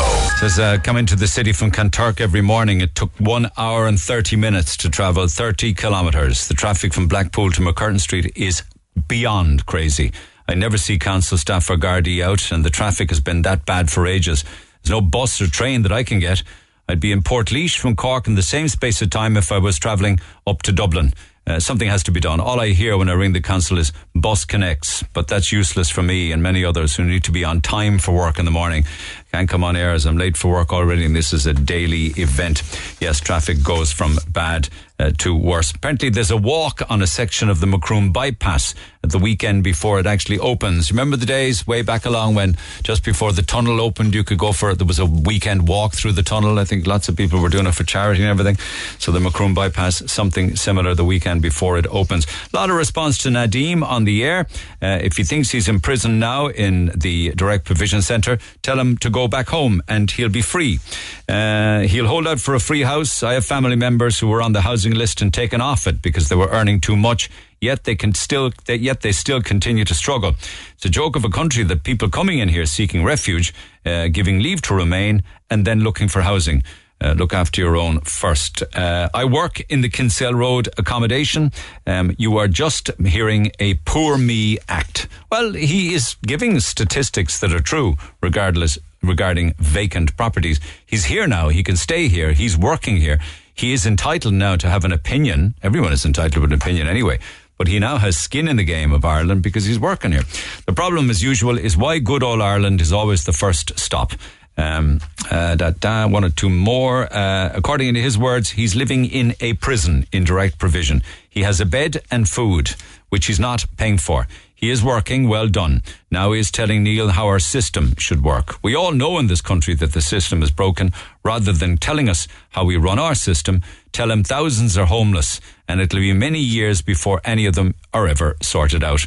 And many people questioning how Ireland can be the first port of call on a flight from India. You need to push back against that. Is there a single Irish man, woman or child in the country who gets as much political and media attention as Nadim? For a rejected asylum seeker who skipped breakfast for a few days, he's never off the airways and has face-to-face meetings with politicians ranging from Lord Mayors to the Taoiseach and everything in between. Your final remarks to him were portentous because he is most definitely being exploited for politics next, says Richie. Well, wouldn't be anything wrong with that if he decided to go into local politics. Some people are saying he's taken the mick. You leave your country for fear of your life. Fine, fair enough. You're allowed to stay, not happy with the food, not happy with the accommodation. Come on, like. And that's the selection of text to 0868 104 106. Now, my apologies to Sandy. I'll come to you in a few minutes' time, but I did mention the grief that bus drivers put up with more than ever. And I had an email earlier on from a bus driver who catalogued the types of abuse, including spitting. Being spat at. I'm writing this email after an experience on the 215 bus, which was heading to Cork City on Wednesday at 7:40 p.m. I am a Blarney resident. As I approached the bus stop opposite the Blarney filling station, there was a gang of teens ranging from about 13 to 16 years of age, standing near the stop waiting to get on the bus. There was at least 15 of them. As we were waiting for the bus, a Garda car pulled up and spoke to the group of girls and boys because there were reports of antisocial behaviour from concerned business area owners in the area. Anyway, when the bus arrived, everyone boarded the bus, including one of the Gardaí. The Garda rode with us one stop until we reached Killeens. When he got off, he had concerns about the social nature of the teens and wanted to make sure they didn't cause trouble on the bus. In fairness to him, I had thought that would be the end of the drama for one evening, but I wasn't prepared for what was to come. As the bus arrived at Brown Thomas, the driver switched shifts. The new driver was informed of the incident with the teens and started to allow new passengers on board. One man, Man A, who got on the bus, seemed to be rather intoxicated. I'm unsure whether he was under the influence of drugs or alcohol, but quite honestly, it could have been both. Man A in question sat behind me. There was another man, Man B, sitting at the stop. Frequently seen this man in the city. He seems to be not well mentally and maybe was also intoxicated. I've seen Man B being unsocial at times, shouting in the streets, and I feel as though he may be recognised by many citygoers. Anyway, Man A, knocked loudly on the window to alert man B to board the bus. Man B attempted to do so. The driver insisted that the man was not being allowed on board as he wasn't paying a fare. So man B argued, but in the end settled. An elderly man went to board the bus, saying he himself had a companion pass and could allow man B on board with him. The driver refused, and the elderly man began shouting abuse at the driver because he had an accent and didn't seem to be native Irish. The elderly man roared abuse at this driver, telling him that maybe where he comes from, they don't allow people to board a bus, but it won't be stood for in this country. This was very racial, very abusive to the driver. In the end, the driver closed the door, left the two men behind. Myself and Man A were the last remaining downstairs, and both of us were exiting the bus at Grand Parade. Upon exiting, Man A was in front of me, attempted to fist bump the driver upon exiting. The driver refused contact with him, but yet Man A refused to leave until the driver returned the fist bump. I was stuck behind them for a couple of minutes until the driver eventually gave in, obviously uncomfortable. I feel terrible that I didn't interject and defend the driver, but as a young woman I was too frightened to attempt to defend myself amongst three different men. The antisocial antics and the discrimination in this city has reached an all-time low. This entire experience happened within about 30 minutes, just 30 minutes of a bus ride. Regarding the teens, do their parents not even know where their kids are and what they are really getting up to? Are we really that discriminating in this country that you would racially abuse a bus driver? Many Irish in this country are on the dole, where the driver's a working man, and before anyone says they're stealing our jobs, I know many people just don't want to work because it's easy money for them not to. The Irish were discriminated for many years with the no dogs, no blacks and no Irish. Have we really not outgrown these old-fashioned ideas of immigrants, that they're unworthy people? Should we not be glad to live in such a diverse community with a growing culture every day? Many of our Irish natives have emigrated over the years. Should they be subjected to the same treatment abroad? I was shocked and continue to be shocked in what our city and country has become. And that by email. So that's another example of what bus drivers have to put up with. They're just supposed to drive you safely from A to B, but they got all this other stuff going on.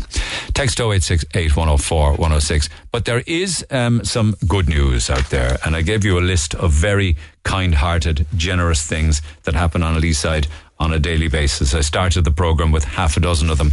I have another one for you now. It's a lovely story. I just want to share it with you because it shows how kind people can be. Sandy, good morning. Good morning. How are you? And thank you for holding now. You volunteer for St. Vincent de Paul in Macroom, right? Well, no, that's a bit of a false information there. Now, what I did is I'm a nurse inside the CUH, and I was talking to my aidan Liam one night. I was working over in the COVID department, and it was all care of the elderly that were coming in, with really bad breathing problems. They were all testing positive for COVID.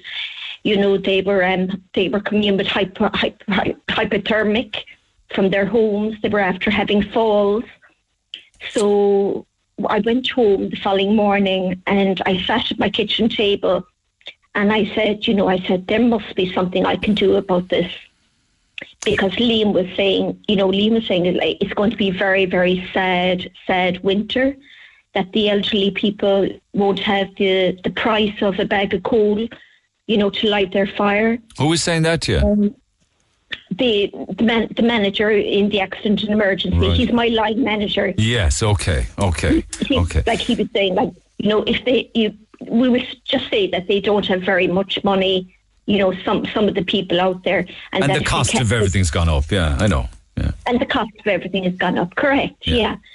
So, it broke my heart to hear it. It really did, and I was saying, my God, I said, this is something awful.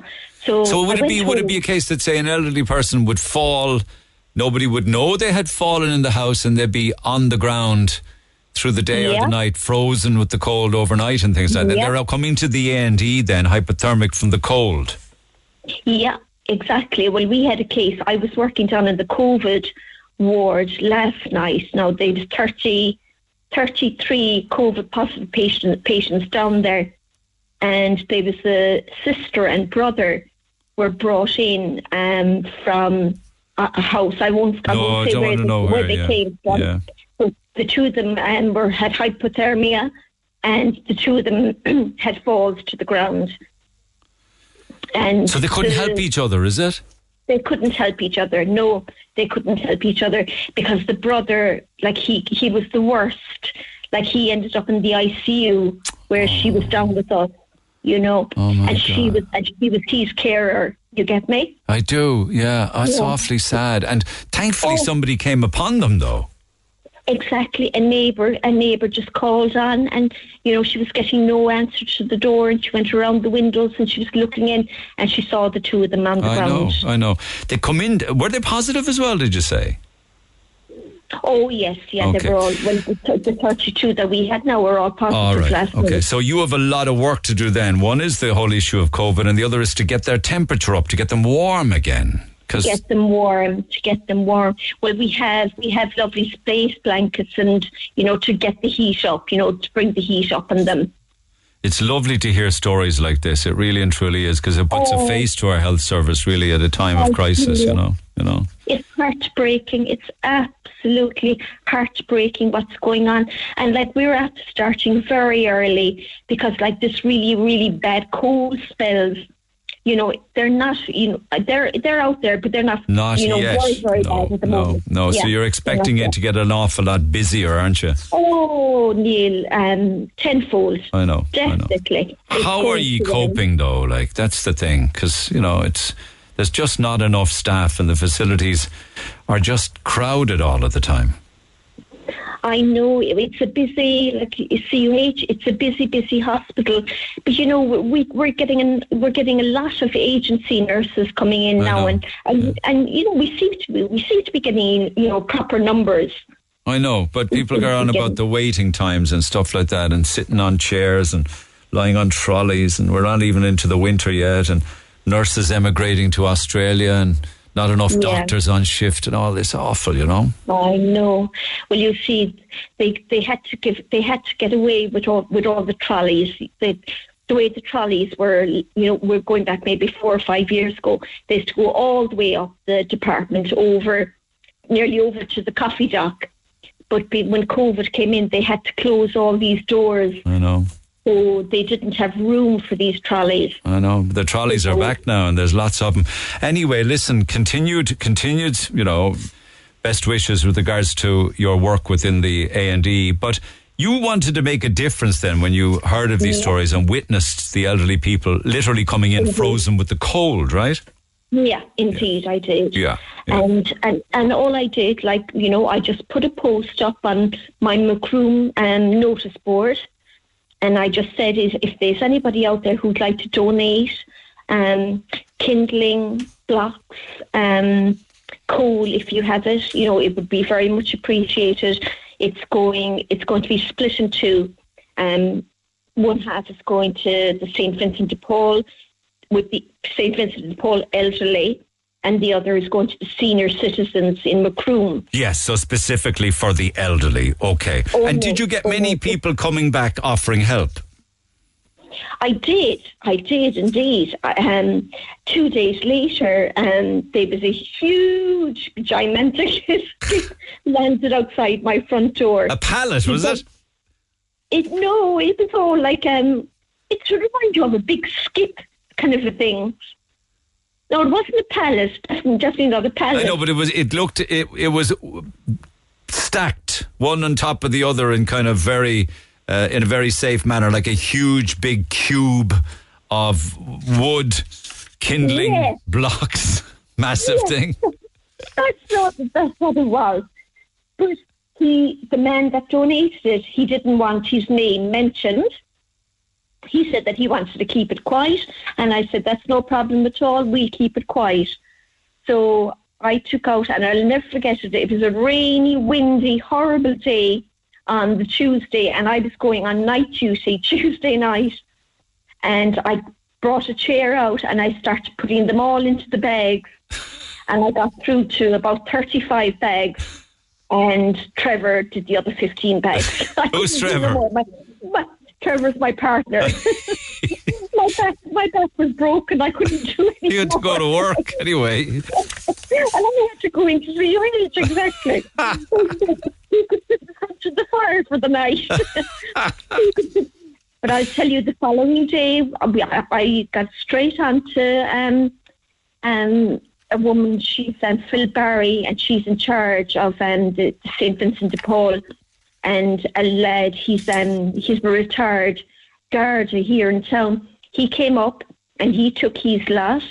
And then my brother has a shop and he has a trailer. So we brought all the rest of the stuff in the trailer down to the senior citizens hall down in Macroom. That's fantastic. But I know who gave you the wood. Do you? Oh, hang on. No, we had 2 lots of wood. Neil. So there's the second one then. Tell us about this. So the first one's anonymous. We'll never know who that was. But the second load you got.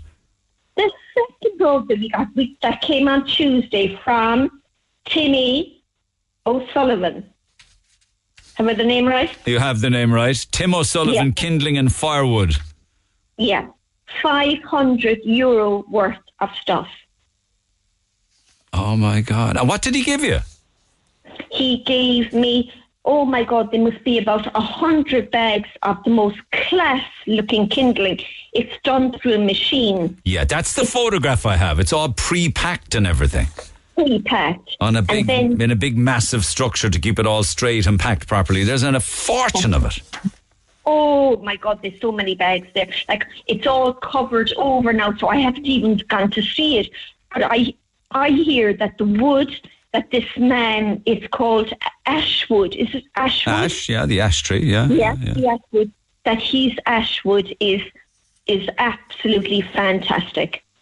And they're like, if anybody buys his ashwood, they would never go to another supplier. All right. So I think Cork Bio were talking to Tim, and he said, I'm going to help out someone less off than myself. That's the type of person I am. I came from nothing. I saw my parents go week to week to provide for us. So the donation is from my heart because there are genuine people suffering. Isn't that lovely?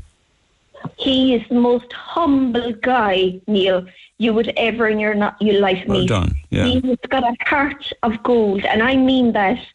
And I've met a lot of people going through my life, and he's got a big, big heart. Well, fair play to him, and I'm delighted of the opportunity to let you tell the story. Are you still looking for more help? Well, yes, indeed, we are. I mean, anything that comes, we keep spreading. We keep, spreading it along. Yeah, it's not as if you haven't enough to be doing, but fair play to you. Like, it's for Macroom and the surrounding areas. Like, it's not just Macroom town. Yeah, and of course, this all started because you were actually treating elderly people who were coming into hospital with hypothermia, literally frozen with the cold. So it's a wonderful way of helping. If people want to donate fuel to you, how can they go about it? You mean coal, is it? Well, I mean, whatever you need. You need coal, you probably need wood, you might need briquettes, I don't know, kindling, logs.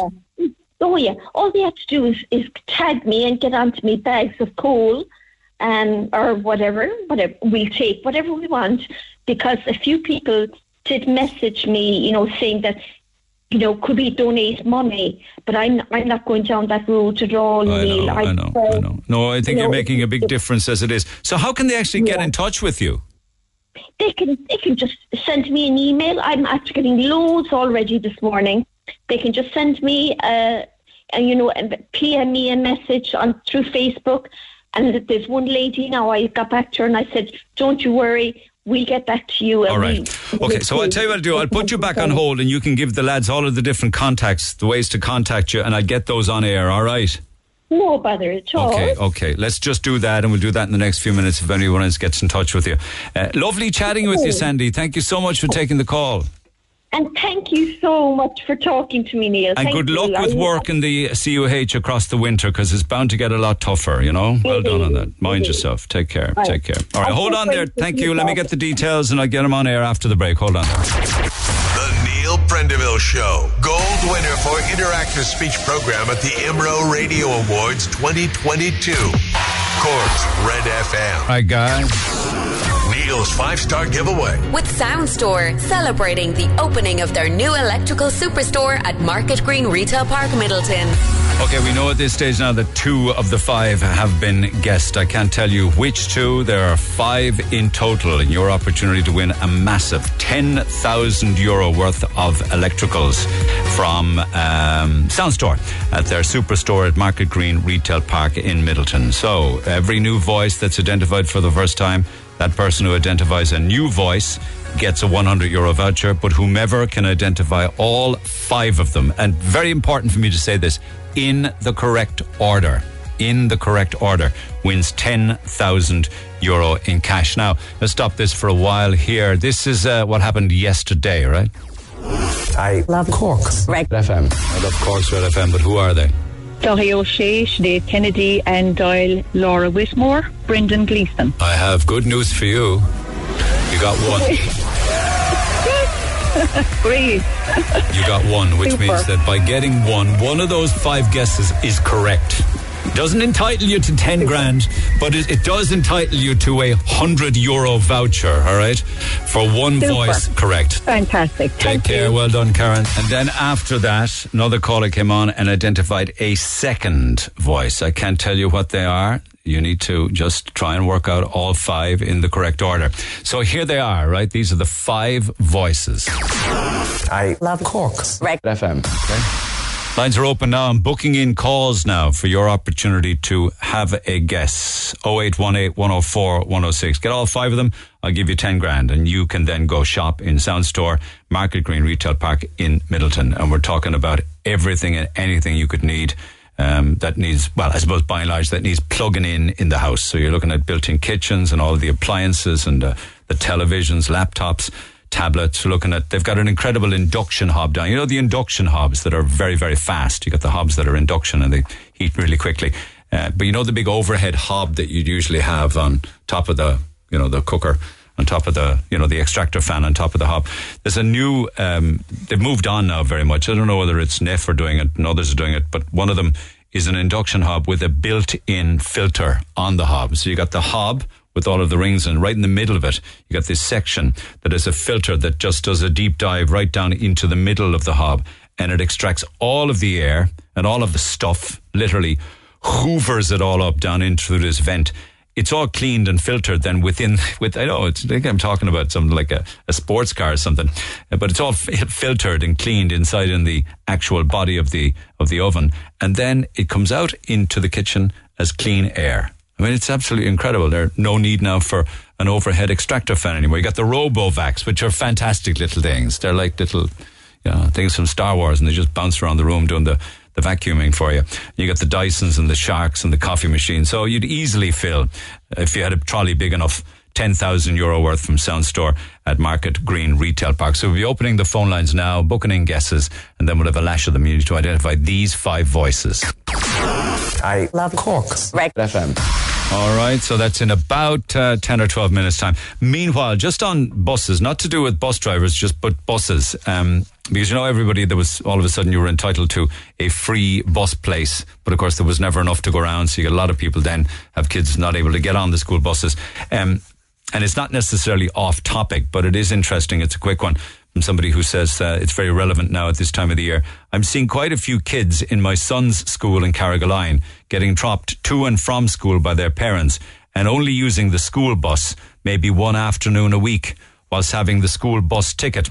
It's extremely unfair on other families because some families are under pressure getting their kids to school every day and can't get one of the valid tickets because of the lack of places. Surely there should be a record of names using the service properly, and the families of those who obviously abuse it and don't need it should be booted off. So that's unfortunate that those that manage to snaffle tickets don't use them all of the time and only from time to time, which is very, very unfair. All right, I think we'll just have a blast, lads, and see how we get on with it. All right, Neil's 5 stars. Let me just get this in here, sort myself out, and I will be good to go in a couple of seconds' time. I had intended to wait a while, but the phone lines have gone mad for guesses. Hang on. Neil's 5-star giveaway. With Sound Store, celebrating the opening of their new electrical superstore at Market Green Retail Park, Middleton. Okay, Niamh. Hi, Neil. Fair play to you, girl. Now, 5. It's very important now in the right order, okay? So I'm going to give you an opportunity here again. Have a listen to this. I love Cork. RedFM. Off you go. Michael D. Higgins, J.K. Rowling, Gay Byrne, Laura Whitmore and Niall Horan. You got 2 out of 5. Okay. You probably have an idea at this stage what the 2 are, but I can't say any more than that. So get me the other 3 at some stage. I'll give you 10 grand, all right? All right, thanks. Well done, Niamh and Holly Hill. Richie's in Middleton. Richie. Hi, Neil. How's it going? I'm good, my man. Have a listen to this. I love Cork. RedFM. All 5, right order, 10 grand. Sigrid, Elton John, Chris Eubank, Laura Whitmore, Brendan Gleeson. Unfortunately, you only got the 1. Perfect. Thanks, Neil. Keep on trying, though. Appreciate it. Thanks for taking the call. What have I got here? Amina in the lock. Amina, good morning. Hi, Niall. I give everybody a chance to hear it. Have a listen. I love Cork. RedFM. Neil's 5-star giveaway for €10,000 for us in Soundstore. What do you think? I think number 1 is Johnny O'Shea, number 2 is Laura Whitmore, number 3 is Nigella Lawson, number 4 is Niall Horan, and number 5 is Paul Mescal. 2, girl. 2. The same 2 keep getting guessed correctly, but the others. Thanks, Neil. All right, try again soon. Thanks for that.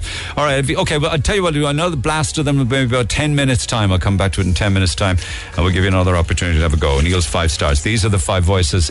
Very important that they're in the correct order. To be absolutely honest with you, I don't want a scenario where somebody gets all 5 right and gets them in the wrong order. I love Cork. RedFM. So I will come back to that, I promise you, between now and midday. Back to the phone lines I go for now, though, to John Paul Ricken. It's been a little while since we last spoke to him, so I want to welcome back to the programme again. John Paul, good morning. Can you hear me all right, John? Okay, go on, Neil. Sorry, pal. I kept you waiting there for a little while, and I apologise for it. I was talking to you some time back, because I know we're coming up to the 1st anniversary soon of Susan's passing, aren't we? That's right, it's the 19th of November, Saturday week. And just to revisit that tragic story involving the loss of your beautiful wife and indeed mother to Leo and Lucy, you guys had gone to Australia, hadn't you? We did, yeah. We went to, we moved in 2011, so we went to Perth in Western Australia. Susan's from Farranree, isn't she? And you're Knocknahealy lad? I am, yeah. I'm from Arcullen, living in Graw now, but Susan's from Farranree, yeah. She worked in Brown Thomas. She was a makeup artist. Oh, my God. I worked in the Marine and Commercial Park. I was worked in a spray painting workshop. Yeah. But with the downtown then... we decided to go to Australia. So in 2011, we were not in good shape in this country. Were Leo and Lucy born then? Or were they born in Australia? No, they were born in Australia. They're actually Australian citizens. But yeah, no, the economy wasn't great in 2011. I lost my job, went from 5 days, 3 days, 2 days to 1 day, and then I found I was on the dole then after that. So I was 26 years old, and I had no job, no aspirations. So I asked Susan, would we give Australia a go, and we did. How did it work out initially? Well, the plan was to go for 12 months, so we applied for a 12-month visa, and we went, and Susan said we'd do a year because she was a bit of a home bird, and same as me, I suppose. Yeah. Cork through and through, and so we went out, and we just fell in love with it. We fell in love with the place. We just got better and better. We just loved the climate, the weather, made brilliant friends, and before we knew it, we were there 4 years. And did you continue with your trade there, and did Susan pick up a job and everything? She did. She did. When you go to Australia, you can dabble in everything, all different jobs, and there's a lot more opportunities for you outside. But she settled on Montessori school teacher, and I just fell back into the same line that I did here. Yeah. The spray painting, and is this much about the quality of life? Is it as much as the wages and things like that? Oh, it's just the quality of life is, the weather is number one, obviously, and it's just a new challenge, you get, when you live in Cork all your life, but we went out and we gave it a shot. And what about getting a home then and a roof over your heads, particularly when Leo and Lucy came along? I mean, was that easy? Was it affordable? Sure, well, for people, a lot of the Irish go out there, you're in the rental market, like house prices over there are pretty astronomical, like to be a lot more expensive than Ireland at the time when we went anyway. But, you'd rent, and with 2 jobs you'd afford the rent, you might be paying $300-400 a week. But we came home to get married in 2016. Yeah. And we went back out then, and Leo was born in 2019. And then we came back then for Christmas time, 2019. We got him christened in Foundry Church. And then we went back, and we were pregnant again with Lucy in last March, 2021. And everything was good. Our 2 children made the family that we wanted. We were living our dreams over, and then just in October, then one night, I heard a scream from the bedroom. She was putting Lucy down, and I went in to check on her, and she was just on the ground, collapsing, couldn't get up, and I was like, what's wrong? And she couldn't even tell me. So we had to get up to the hospital. And pains in the stomach, wasn't it? Originally, pains in the stomach. Yeah, she was holding towards the appendix area, And you were saying she was putting Lucy down. How old was Lucy at the time? Lucy was 7.5 months old. God almighty. So she went in, they thought it was appendicitis, I suppose, was appendicitis, but I rang her that night, so I had to stay at home with the children, and one of our friends brought her up, and she rang me, she goes, I'm just in a lot of pain, but she goes, like, they've given me something now, and, like, probably could be the appendix, and I went up to the next day, and they were just running tests and this and that, and so we were just whatever. And then, just all these different nurses and specialists kept coming into the room, and they're like, I was like, what's going on? And no answers, like, we're still doing CT scans, we're doing this, we're doing that. She was getting savage pains in her chest, and her left arm was like 3-4 times the size of a normal hand. So it was like a big lump under her arm there, and so we didn't know what was going on, like. And I remember on the Friday we were grand. I went off, and I went for a beer with my 2 friends, and she was quite content. And then next thing she rang me on Messenger, and I could just tell by her face there was something up. And she goes, some things have just drastically changed in the last couple of minutes, and they're prepping me for emergency surgery. So I had to get the kids organised to pick up from daycare, and I flew up to the hospital. But when I got there, the hospitals in Australia, like, they stop. The closing time is at like 8 o'clock. But when I got there, she was in theatre, so I couldn't go in. And then at 8 o'clock, they shut down our visitors. So I was like, well, I'm a husband. So I got in eventually, but when I got there, I went up to the theatre. She was just lying there, whatever, and I was like, what's going on? And the nurse just goes, they've just removed a mass from her body. I goes, can you elaborate? And she goes, you need to speak to a doctor. I can't tell any more than that. And so that's all. I knew I had to go home with that. I had to remove the mass from her. Like a mass is a tumour, but at the time, it could have been anything in my head. I was still thinking they took her appendix out. Of course, because you were still living with the period, okay, it's appendicitis and it's fine, and they're going to operate for that or whatever. That's it. She was, and we went in, and the following morning I went in, and I was just talking to her. She was still a bit old of it, and next thing the oncologist came in. Well, I didn't know she was an oncologist. I'm an oncologist as a cancer doctor, but I didn't know she was an oncologist was at that point. And she just came in and she said, we removed a tumour from her bowel, and she's going to die. That's basically the word she said, she's going to die. Did she say that? They're the exact words come out of her mouth, and I was saying, excuse me, so I pulled the curtain back and like, can I talk to you outside? I says, what you say? And there he goes. The car was Susan in the bed when she said that? Yeah, she was in the bed. But did she hear that? She heard it, yeah. But she was like still coming around like from the operation, like, so she was still kind of this, like, not fully there, like, but she heard it, and then we kind of looked at each other, 2 of us, and we were like, what? That's incredulous. That's the way you would have spoken. Yeah, and then I looked at her, I said, what do you mean, like? And she was like, oh yeah, we found. I goes, yeah, but I thought you removed it.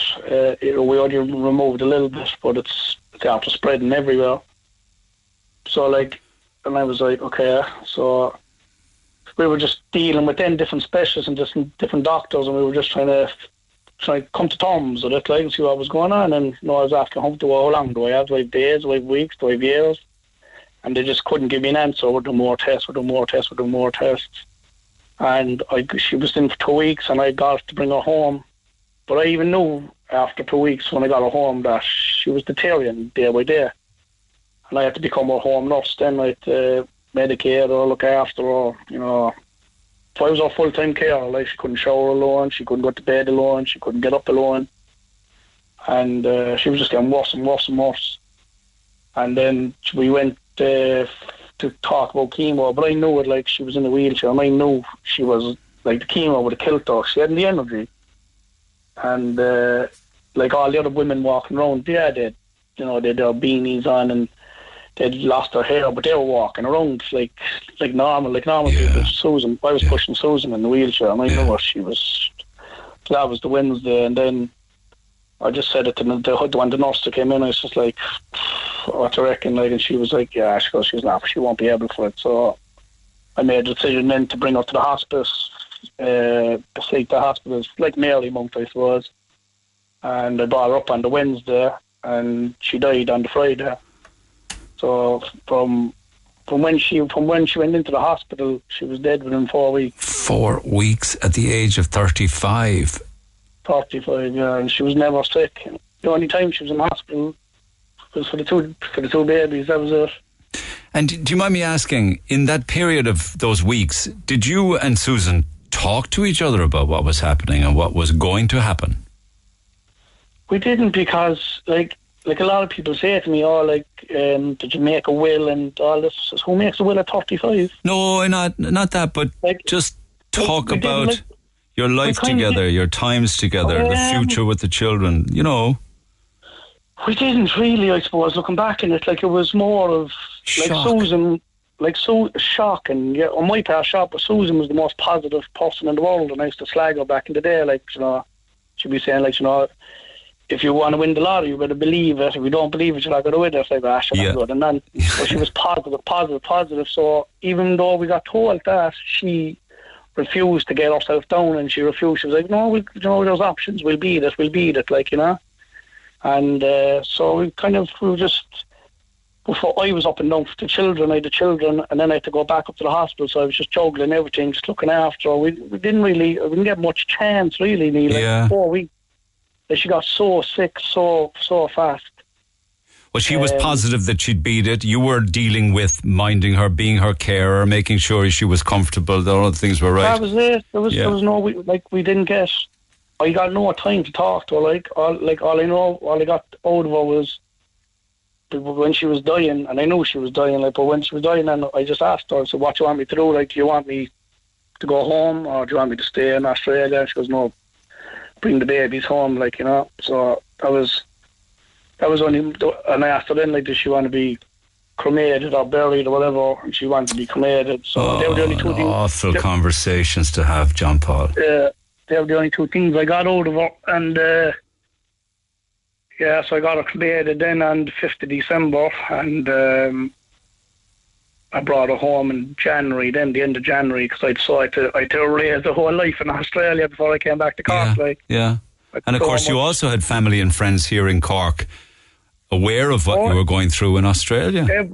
Everyone, yes. Her parents managed to get out. There was a Clada Association, they're an Irish charity foundation in Australia, and they helped Irish families in strife, and they got her out on the flights. For sure, it was COVID, so they had to quarantine for 2 weeks. God. And they missed two. When she was sick, they missed two. She died 3 days after they got out of quarantine. Oh, dear me. And how's life been since you came home with the kids? The kids are good. The kids are good. Like, they have their nanas and their grandads and their aunts and uncles. Personally, for me, like I'm living now with Susan's parents, I live upstairs in their house. Like, I lost all my independency. Like, I lost my life, like, really, over there. So it's tough. Lost your wife and lost your wife. Yeah. Lost my wife. Like, even though I'm a Cork man all my life, and I moved when I was 26, I came back very hard to kind of readjust and go again, like, you know. So I said, like, I just had to start all over again, and like trying to get a house, trying to even get a car, set the kids up, you know, with PPS numbers, get them into daycare. So I had to raise life and set up a whole new one again. Must be kind of, sometimes it must be surreal. You must say, this isn't happening. Like, I haven't had a year like this. It's a nightmare. Like, her anniversary is Saturday week. It's like, I can't even remember what happened in the last year. It's been like in the blink of an eye. Do you ever ponder as to why it happened? Why you? Why Susan? Why your family? Why your kids? Well, like when it happened at the time, and I suppose a lot of people, when it happens to you personally, like, not no one else's problems matters. It's only your problem in your head, and you're trying to like think, what is going on? How can a 35-year-old mother with no real symptoms or no real signs just get sick and die like that quick? But that's why I'm like even doing this phone call. And the Susan Ricken Foundation page actually is something that people should definitely visit for sure, because we need to get the age for bowel cancer screening down, don't we? I mean, Susan was 35. Big time. Like, so I originally started this in Australia before I came back, and I petitioned for the Parliament and the government in Australia before I left, but I didn't have enough time in the end because I had to come home in the end. But like this country, Ireland, like a bowel screen is 60 to 69. It's actually the highest in the whole world. Like America, as of last year, the United States, they dropped theirs to 45, and they're like, I've been talking to the specialists and people over there, and they're like, it's a huge win-win. Listen, 60 to 69 is way too old to be screening for that, and lots of other areas of the body, actually. It's way too late. Way too late. And the thing is bowel cancer is like, before Susan got sick, I hadn't got a clue what bowel cancer was. I had no idea what it was. But when I started the Susan Ricken Foundation, and then I was getting messages from all over the world. A lot of Irish people were reaching out to me, and similar stories to me. Their husbands, their partners, sisters, mothers, all in their 30s. And a guy 16, he died from it in Australia. There was another guy 30, 40, Wexford, Mayo, Dublin, Tralee, Cork, and there's young, like, it's always said, like they said, the research, 9 out of 10 people that die or get bowel cancer is in the 60s. That is false. That's not true. But even if it were true, it's too late for screening. It's got to be much younger. It really does.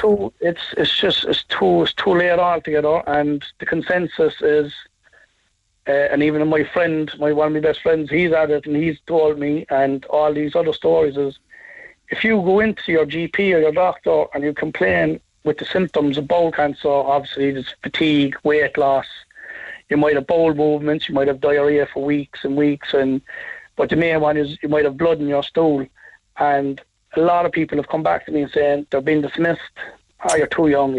No, look, it's not that. Look at Susan at 35. 35. And I realised, Neil, after a while it was, I'm not alone. Like, it's not just me. There's people all over the world going. Well, I would encourage people to go to Facebook and to join the Susan Ricken Foundation page. I wish I had more time, John Paul. Unfortunately, I don't. But will you stay because it was the wish of Susan that you should go to Ireland, or would you ever think that maybe, it's just too much of a struggle here, that life is better in Australia? Does that pass through your mind? Yeah. Look, to be honest, I loved every minute of it. It was the best 10 years of my life, and the children are from there. They've got their Australian passports, so the biggest thing for me is they have options if they ever want to go back. That part is still there for them. Yeah. But for now, like, I suppose they're in the safest place, and they've got the most love here with the family and support around them, That's true, yeah. That's true. Okay, all right. Listen, stay in touch. It's nice to catch up, and I want to wish you all the best of luck going forward, rearing the children and with the foundation page. But don't be a stranger, I will. Thanks very much, Neil, for your time. All right, take care. The anniversary coming up in a couple of weeks' time. We'll be thinking of you. Thank you, John Paul. Take care. John Paul Ricken on his late wife Susan, and he has his foundation page on Facebook, the Susan Ricken Foundation page on Facebook. Do join, get the numbers up as high as possible, get people listening. I can talk more tomorrow about regular bloods and regular checkups being done for different parts of the body. And there's, it's never too young to start getting regular checkups, certainly on an annual basis. Anyway, more about that in the morning. My apologies for everything else. I'm going to have to park it for the morning, but tomorrow's Friday, so we've got a lot more to do on Friday, including our 5 stars. So you'll have loads of opportunities in the morning to have a guest. But for now, have a good day and I'll see you tomorrow.